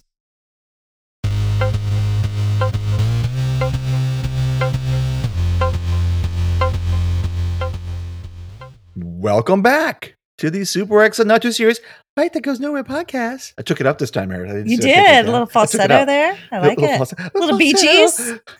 Welcome to my podcast. It's a good. Welcome to my podcast, Meredith. Oh, Lord. Next thing you know, Bob Dylan will be joining us again. Oh, that's right. Yeah. How about that, Megan Hanewald, Meredith? Megan is the best. I know. I'm an American. I'm overly enthusiastic. I'm a woohoo girl, but I love Megan. Like, I do seriously, I cannot say enough good things about her. I just did a row today. She's the reason I got the rower. Never even thought I'd care about rowing. But she made it sound fun, and she actually gave me a little personal direction and corrected my form and helped me out and told me to not be competitive on it and really, taught me how to enjoy it and use it. And so, I thank her for that. I agree 100%. I mean, she was one of my first, one of the major instructors I rode with, between her, Brian and Amy and Jama and I think maybe Amber and Janet were kind of like my first, and Rachel, Rachel, right? Yeah. And those were that was my original pack when I first started. Like, those were my teachers, and then Megan got taught us on the roar. Same thing. I got the roar because of Megan, and it was just a great coach and teacher for that kind of thing, and amazing, just amazing. It also blows my mind. She was cut from the rowing team in high school. I know. I love stories like that, though, because that's the kind of things I teach my kids. Or, when I need to give someone a pep talk or something, I always, say, hey, successful people don't make it the first time all the time. Right. The thing that is different about them is they don't let that failure keep them down or make them give up. And define them, correct. Yeah. And it's amazing. It's like, when we listen to her story, the more I start thinking about it, it's like redefining yourself is an ongoing process throughout your entire life. Yeah. And, her siblings were the athletes. Right. Right. Yeah. Her siblings were, she was the one that was going to go do something else, whatever that was. Right. But, that was her story at that time of her life. And then, she said, I'm changing my story. I actually like this. Yeah. And guess what? I'm pretty good at it. Maybe I can be the athlete. Yeah. She's got the gold medals. That's right. Yeah. We each have our own stories within our families. I'm the short one. That's one I really can't redefine unless I, get some stilts or something. I'm always going to be the short one in my family. But we can make changes, Meredith. We can rebuild. Remember the Bionic Man, Bionic Woman? Remember this? We could put like these giant, tall legs on you, Meredith. You could be 6'8" with 5 foot long legs. I've just decided to make up for it in a big personality. So exactly. Yeah. Exactly. You bring that heat, Meredith. Yeah. Bring it. Oh, for sure. And just the whole story of discovering one of the most fun things that we do on the bike is the communicating. Yes. We figured that out. It really flipped the community around in terms of the engagement. Yeah. It And bonded a lot of us. And I used it today to say hi to somebody on the rower. Yeah. And she was like, thank you for saying hi. She messaged me later and she's like, I changed mine, but I couldn't get it to go like during, because when you're rowing, it's a little harder to message. You got your hands full. Yeah, that's right. You really can't do it while you're on the rower. There's that. I did it before unless class. you take a break, right? Yeah, exactly, right. Yeah. I wonder if they had like a voice command, like send a message to. That would be great. I'd probably send it to the wrong person. Well, no, I mean just to change your comment. Oh yeah. Well, that was actually a question I have for you. Like, what would you love to see? To increase communication and engagement in the Echelon community. Because I think we have, they've done some great things. Like they've given us the high fives and, obviously they have the Facebook pages and stuff like that. And, but I think we could do more. And I'd love to hear what you would love to have if you had options. One of my biggest things, and I know we've mentioned it before, is I want to be able to click on that person and make them a friend or send a request. Right. I mean, they do get to deny me if they want. I also would love if that somehow led to their Facebook profile or something, just because if they opted in. Yeah, if they opted in. Absolutely, if they opted in. And I don't know, I feel like there's a lot of people out there that I see on rides that maybe aren't part of the Facebook community at all. So you're right. I think you're 100% right. Yeah. I don't know if there would be a way to maybe even just send them an email without seeing their email. It would just send it to them. This person's requested to be your friend. And, I don't know, something to let them know. I think that would be neat. I think opening up some doors, behind the iron curtain of you can't see what they're right. I don't want anyone's personal information. Exactly. But if you're interested, I was riding with some people today, I high-fived them and stuff, but I'm terrible remembering names for one. And it doesn't really save that list of people. Right. Yeah. So you can't go hunt them down. It would be great to have that so we could actually tap them and say, add friend or add to list. Maybe a list, and then you can send them a friend request from the list, right?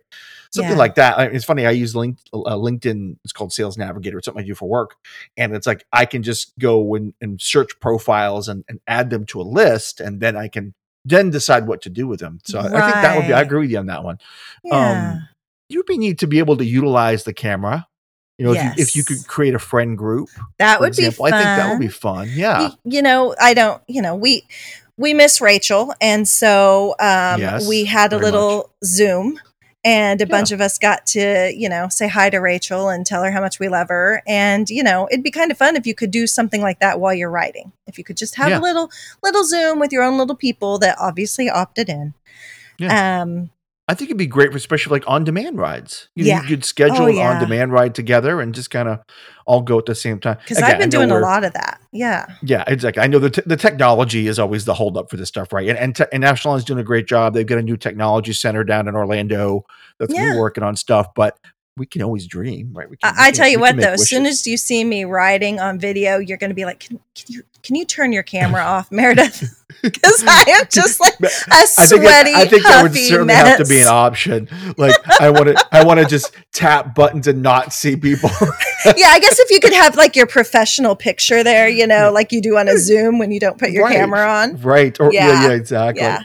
Yeah, I mean, it's like I think you're probably right. Sometimes I usually wear a tank top, but sometimes I just don't. I just hop on the bike with my bike shorts. Sometimes I take my shirt off, so I don't know. Yeah. Well, like I say, I ride with no shirt at all on. Sometimes I'm like, nobody wants to look at this. I mean, it's like just let's put that away, Sheldon. Yeah, I tell you, I don't know. But I mean, it's a nice idea. It's a nice idea. Maybe on a leisurely, low impact ride. We'll see. So I read some news that I thought was really interesting that I think our listeners would be really interested in. Jennifer Aniston, remember her? Yeah. Yeah. No, of course I remember her. That's like my childhood crush. Jennifer. Well, I mean, I wanted to be her. Me too. She gave some great tips for when she's stressed. This is what she does. Okay, let's hear it. 1 potato chip or 1 M&M. Like bag? No. One single potato chip. Is it one giant fist-sized M&M? I don't think so. And I'm maybe that's how she gets around it. Maybe she has a special in to get fist-sized M&Ms made. like they make those huge Hershey kisses that are like, exactly. yeah. She gets like this giant M&M. Somehow, I don't think so. And I thought, man, talk about losing the plot or just being so far away from the people.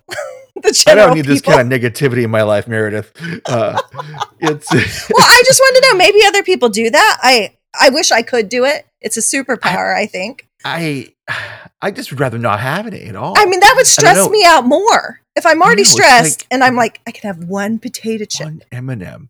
God, I hope I don't live in it. Yeah, that's a life of deprivation I don't want to live. I don't know.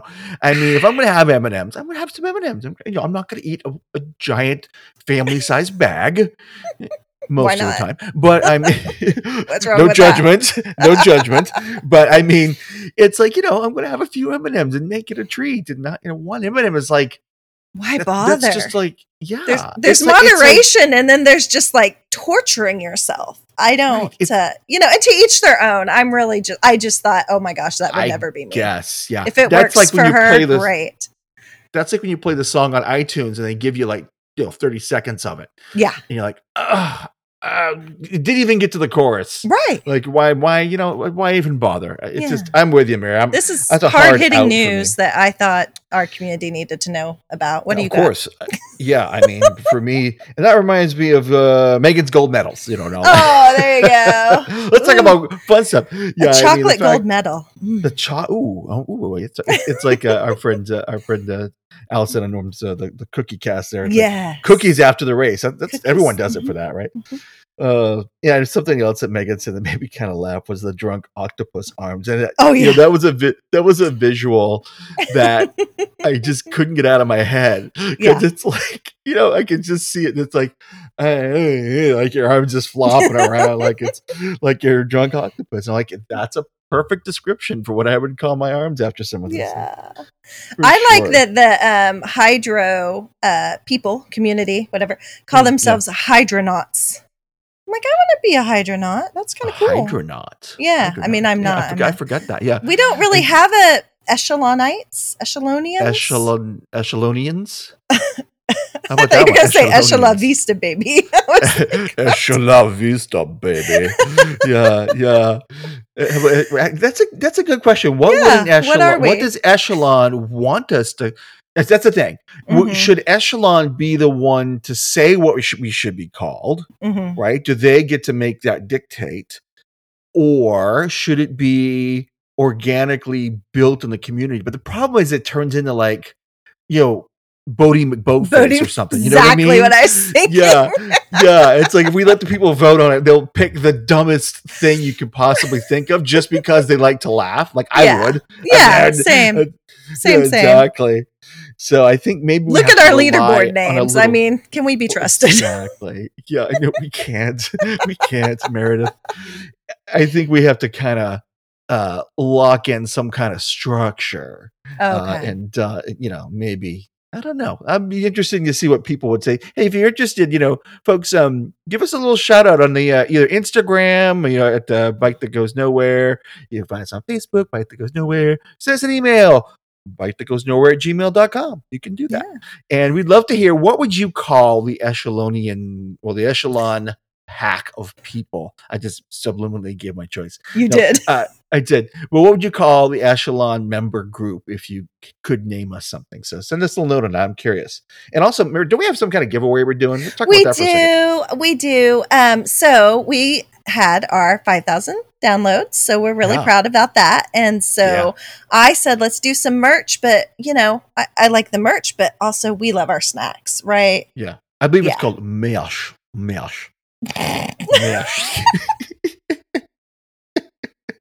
That's the French pronunciation. Oh, okay. Sheldon just went French on the community. I did. Okay. I did. Hey, we have French writers. We do. Go with this here. We're international, Meredith. Yes, I forget. Yeah, international we have superstars. Giveaways. Yeah. So, just like the Facebook page. That it's really that simple. Go to our Facebook page, Bike That Goes Nowhere, and like it. If you already like it, you're entered.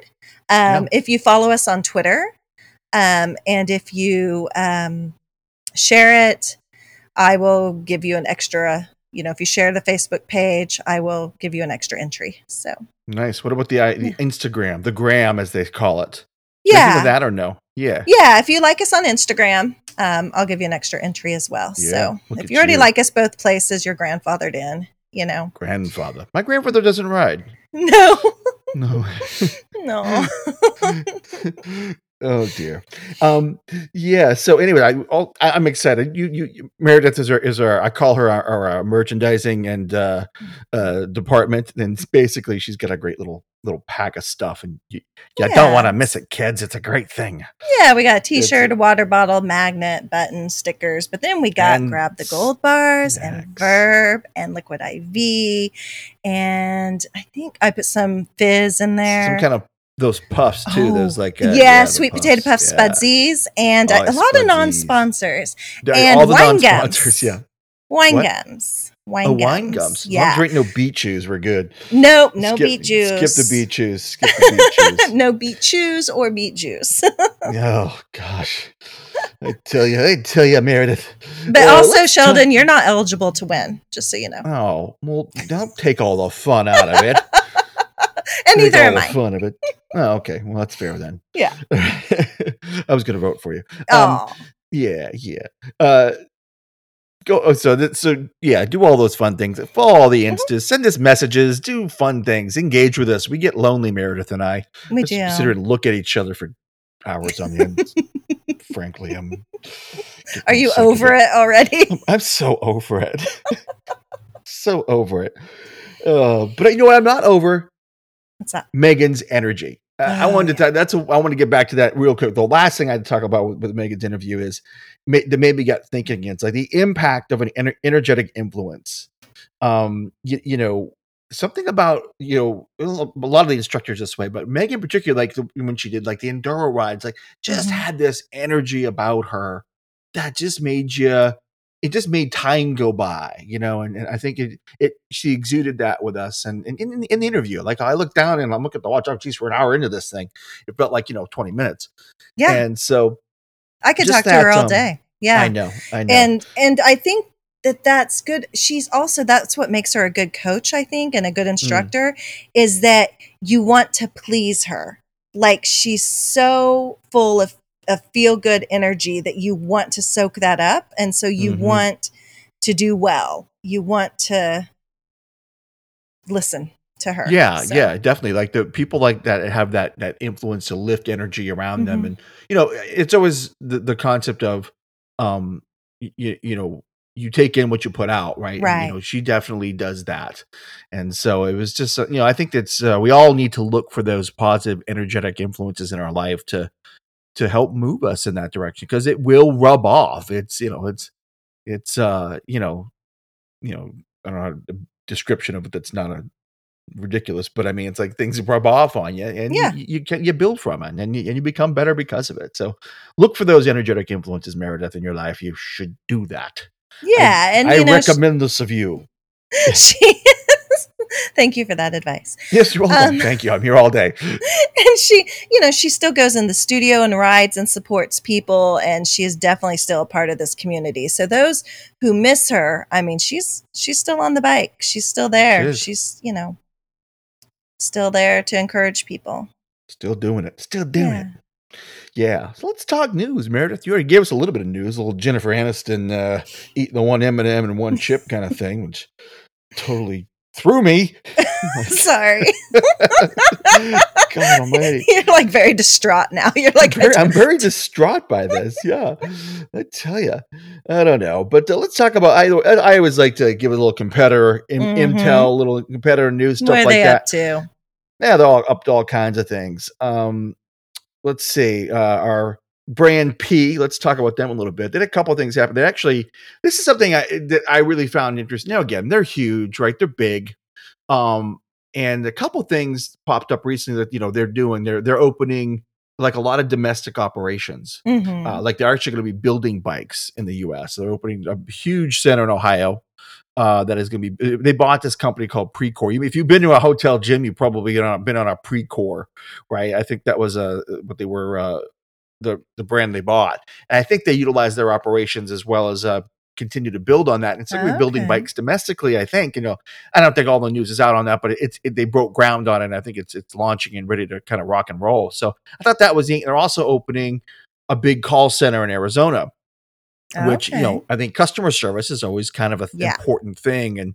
And it's interesting to watch them actually focus on that in the domestic sense, right? Here in the US, which, you don't often see a lot of that. A lot of times you see it going offshore more than anything. And so interesting to see that they're doing it that way. It seems to be one of the last places companies invest when it really should be the first. But yes, so that is interesting. It is. I mean, it's it's a numbers game sometimes, and but I think it's seeing more of that being done in the U.S.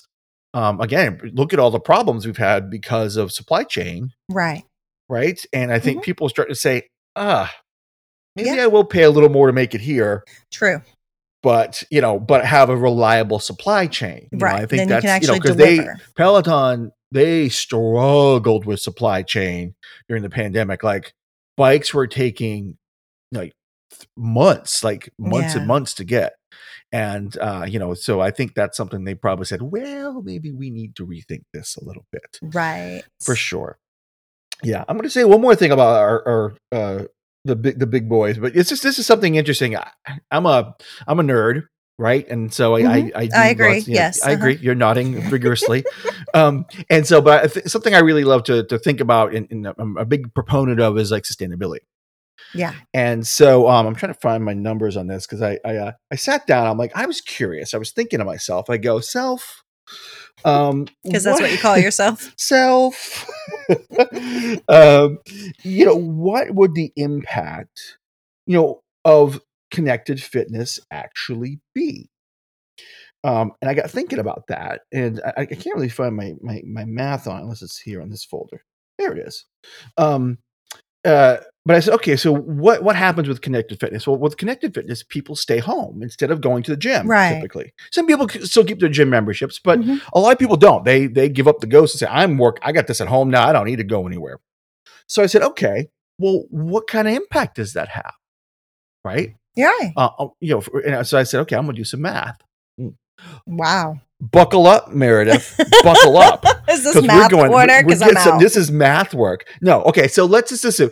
All right. So I used Peloton because they're the big one, right? And so it was I could see what a huge number would look like, right? And so I think that in their annual report at the end of last year, they had 4.4 million subscribers, and they're also one of the only ones that give those numbers out. I couldn't find that number for anyone else really. Okay. And so let's assume now it's around 5 million because they continue to grow over the last 8 or 9 months. All right. So let's just assume that 25% of them went to the gym before, but now don't. So just a quarter of them. Okay. So a whole bunch of people maybe never went to the gym, so they're new. Right. Some people still go to the gym. I'm making an estimate. Let's say a quarter of that 5 million are now giving up their gym memberships and working out from home. Right. Okay. Let's say they work out 3 times a week. Okay. And I looked up a number. The average distance from a home to a gym is average around 4 miles. Okay. So that's 8 miles round trip. Mm-hmm. Okay. So that is, if you take that 1.25 million people, that's 8 miles each way, 3 times a week. That's 30 million miles of driving every week. Wow. That we're no longer doing. Or not we, but they're no longer doing. That is 1.5 billion miles per year. The average car gets about 25 miles per gallon. Okay. Sure. So that is 60 million gallons of gasoline. Assuming they're all gas cars. Right. And those electric cars now. Mm-hmm. Assuming they're all gas cars. 60 million gallons of gasoline saved just by the impact of connected fitness for that one company. Are you saying that we are saving the world? I'm saying that by riding this bike and not going to the gym, you're saving the world, Meredith. You are an everyday hero. You're an everyday hero. I'm just saying. I'm smiling so big. I'm so happy. I'm putting it on my resume. But does that blow your mind just a little bit? It does. It blows it a lot, actually. Yeah. Because that number's bigger. So those were conservative estimates. Yeah. I mean, I have some estimates. I don't think my estimates are bogus. I mean, I think I'm in the ballpark of somewhere, right? Even if it's a half bat. Okay, don't at us. We're saving the world. We don't want to hear anything different. I'm happy to discuss it with anyone that wants to discuss it. Trust me. Oh, okay. But, yeah. So Sheldon, leave me out of it. I feel that as an engineer, my numbers aren't terrible. Right. I gotcha. Yeah. You heard me. You know, you heard it here first. It feels right to me. It feels good. right. And it feels. First of all, I had to check when it was like 3 times. I'm like, is it that big? I'm like, I guess it is. 1.2 million. That's a lot. 1.25 million people. 3 times a week, 8 miles. It works out, and I assume they were doing that 50 weeks a year. I took 2 weeks. Yeah.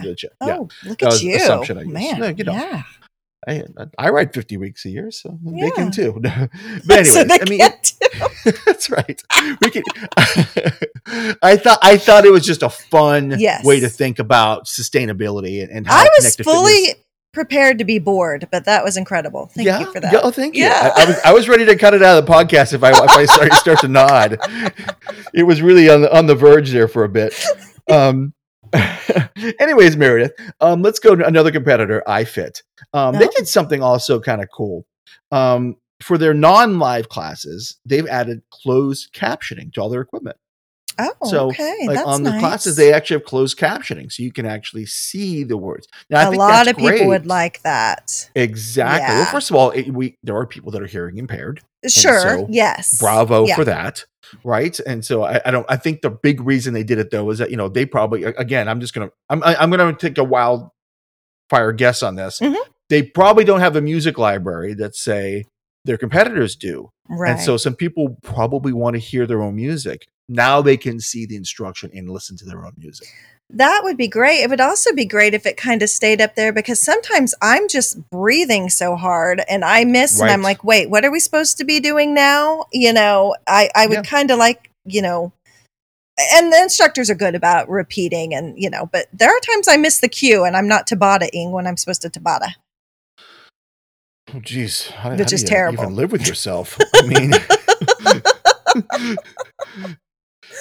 it's a real problem. Oh my God, she's touchbacking. We should be Tabata-ing.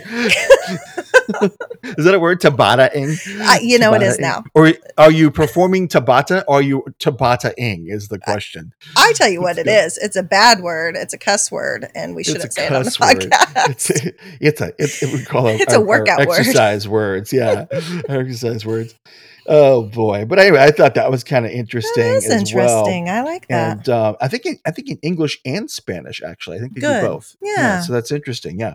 And then one more piece of competitor news is Nordic Track, who does also a whole bunch of different equipment, is now offering free shipping and assembly. Oh. So I think that's a neat thing that again, it's fun to watch the dynamics of competition and see how this whole thing is playing out. Because I think it's, we've talked about it before. I'm not going to go ad nauseum about it again, but it's like watching the dynamics and how are people going to differentiate is going to be really interesting. I mean, Echelon has its own thing as well. I mean, they have their, they're differentiating with content again. They're charging ahead in some of that great content game. This Disney ride. Did you do the Disney ride? I did the Jungle Cruise ride. I can't remember if I asked that already, but yeah. Right. It was more, no, I hadn't done it the last time. So I did it that next day and I liked it. I love Nicole and Michael Brown and they talked about it, but it showed trailers of the movie as well. So while it was interesting, it was only 20 minutes. It really made me want to watch the movie with The Rock and Emily Blunt. That achieved the goal then, yeah. Right. But it wasn't, for me, it wasn't easy to work out to because even though Nicole and Michael did a great job of giving us cues and then it would start playing the trailer or bits, interviews from the movie with the actors, I then kind of lost what I was doing. It was like watching TV while I ride, which I think some people do and do a great job. Yeah. I'm not disciplined enough. Right. So but it was enjoyable. It was great to do as kind of like a recovery ride or something. Yeah. Right? Just to see. Like that. Yeah. It would be fun if they had it so you could actually pedal through the river, okay? Yeah. Now, I haven't done any of the, Olympic challenges. Or doing the rower. Yes. And, oh my gosh, it'd be so great if it would splash you. Like, you've seen some of those movies and they have like the smells or the We don't want smell. Nobody wants the smell No. or the splashes from my bike. Not when I'm riding it. Bad. Pull back. But they've actually got some, I don't know, I guess they're little workouts with some people who were Olympians in Rio. And oh, really? Yeah. So if people haven't checked those out, that was part of that Train Like a Champion challenge. And they had stuff on the rower and on the bike, but they actually have little classes with actual Olympians. And Perfect. I'm sorry, I don't remember their names. That's okay. You don't have to. Yeah. They can look it up. This is how we leave the audience in mystery, Meredith. You got to Google that for yourself. It's okay. Search the app. We call that a teaser in the business, right? Or being unprepared. Well, say no more, Meredith. Oh, okay. Don't use the U word. Underwear? Oh boy. Underwear, yeah, that one either. And then let's something I meant to mention this last time, Echelon. Let's have a couple of the things that were, if you look, I can't remember, I know Chattanooga has this, and I think Chattanooga may have had the rower too, but the new pro level equipment. Oh, I don't know if you've seen those. Like in the Chattanooga studio is riding the pro bike, which is, it's not for the faint of heart. It is a $3,000 bike. Wow. But it looks like it's built like a freaking tank. It is a commercial grade bike. Now I have the EX7S, which is, I think they call it light commercial or something like that. This looks even beefier than that. And I'd love to ride. I mean, if I get to Chattanooga again soon, I definitely want to sit on one just to see what the difference is. But it looked like a beast of a bike. It looked pretty awesome. And there's also the pro rower as well. I believe they're using in Chattanooga. I think I saw John Holton, maybe Rachel on. I can't remember. Yeah, I saw Ren on it today. Yeah. Yeah, that looks like it's interesting as well. Again, I don't know. Here's the thing: I don't know the differences. I think it's just beefier components inside, maybe to last a little longer, or something like that. But I don't know. But they looked pretty impressive, But they come with a tag that you have to decide, that's worth it for you. I think they're made more for like gyms or stuff like that, which I think it'd be really interesting to see if we're going to see echelons actually in hotels and gyms. That would be awesome. That would be. Yeah, it'd be great if they could partner with like one of the major chains or something, Holiday Inn or something, and do that and take it on the road. It would certainly influence where I stayed. Yeah, it would when I go places. I mean, if I can take my iPad and work out at these places, it's done deal. I mean, I'm there, so I think that's that would be neat. Oh, let's see. And then that's all I had for major stuff, Meredith. What about your shout outs and all the fun things that you had going on? Well, I've got some shout outs. Fun Fit Mom 7 did 600 rides. What happened to the first 6? I don't know. But anyway, 600 rides. Okay, good. Thank you. Good job, Fun Fit Mom 7. Yes. Karen, not Karen, so it's Karen with a C, not Karen with a K, did her 200th ride. And Katie Carr did her first Danny 75 last nice weekend. Work. Yeah. And that anytime I see anyone doing their first 75, I am super impressed because I remember that's a big jump. Even if you've been doing 45s, even if you've done the power hour, it's intimidating. Yeah. It's a big commitment. So anyone who does that is pretty awesome. Absolutely. Well, I want to shout out our friend Nate. Yeah. Who did that big ride across Iowa. I forget the distance. It was like 6 or 7 days of riding, like 4 or 5. This is outdoors, not on the echelon, guys. Right. 400 or 500 miles of riding. But Nate, congratulations on that. I mean, it was awesome to be part of that journey and watch you send the pictures and your family there and all that. Congratulations. Awesome work on that. Jayma and Amber for doing so they made a couple format changes. Yeah. And which I don't know. I know why they do it, but it kind of rocks my world when they do it sometimes. It's like I wish they would give us like a month. Yeah. to wean off of them. Yeah. Right? Like it's like, oh, next week is the last, morning power ballad. What? Right. It's like it's that's hard not to the get last your head class. It's no, just it's not the last a class. different format. It's a different format. But again, A lot of us schedule our lives around certain things. But it was great to do. I did the Saturday morning class with Jama on I forget what they call it now. I'm sorry, it's like the pop pink or something. I forget what it's called. The evolution of pop evolution. Oh, thank you. Evolution. I did that one too. Yeah. That was a great ride. Thank you for good names. I'm terrible with names. And then Jama and Amber teamed up for the power ballads. And I did not get to do that, unfortunately, because I had another thing to do that morning, which was yesterday. Well, yeah, I was sleeping. That's what I was doing. No, but I was up until past midnight, and I just couldn't do it that morning. Plus, my hip was hurting from my day before. So Anyways, and then it's like an old man. My hip is hurting, man. I couldn't get out there. Was it because the storm was coming in? It's because I can feel the storm coming, man. I can tell it's going to be a doozy. No, I was just tired and you rode a big 60 miles? You did crazy stuff. I did a long ride on Sunday. Yeah. But Jam and Amber did that last ride. I heard it was fantastic as usual. And then it's like one name that popped up. It just made me laugh. It was Hipwrecked. Oh yes, I've seen Hipwrecked. I love that leaderboard name. Yes. I don't know why it just caught me funny. Yeah. So Hipwrecked, if you're out there, you gave me a good laugh. Thank you very much for that. There's also a Slither spin. So, there's a few of us Harry Potter nerds. I mean, fans. And so we saw Slither spin, and my friend Hufflepuffle, Alex, was like, I got to make friends with that person. So, your leaderboard name. Slytherin. You don't want to be friends with a Slytherin. Well, I don't. She's a Hufflepuff, so they do. I'm a Gryffindor. They're friends with anyone. Yeah. Okay, we just went down a rabbit hole. Welcome to the Super X and Not Too Serious Harry Potter podcast. Yeah. Oh boy, but that is a fun one. That is a fun one. Yeah. Yes. Any other shout outs, Mary, before we call this a day?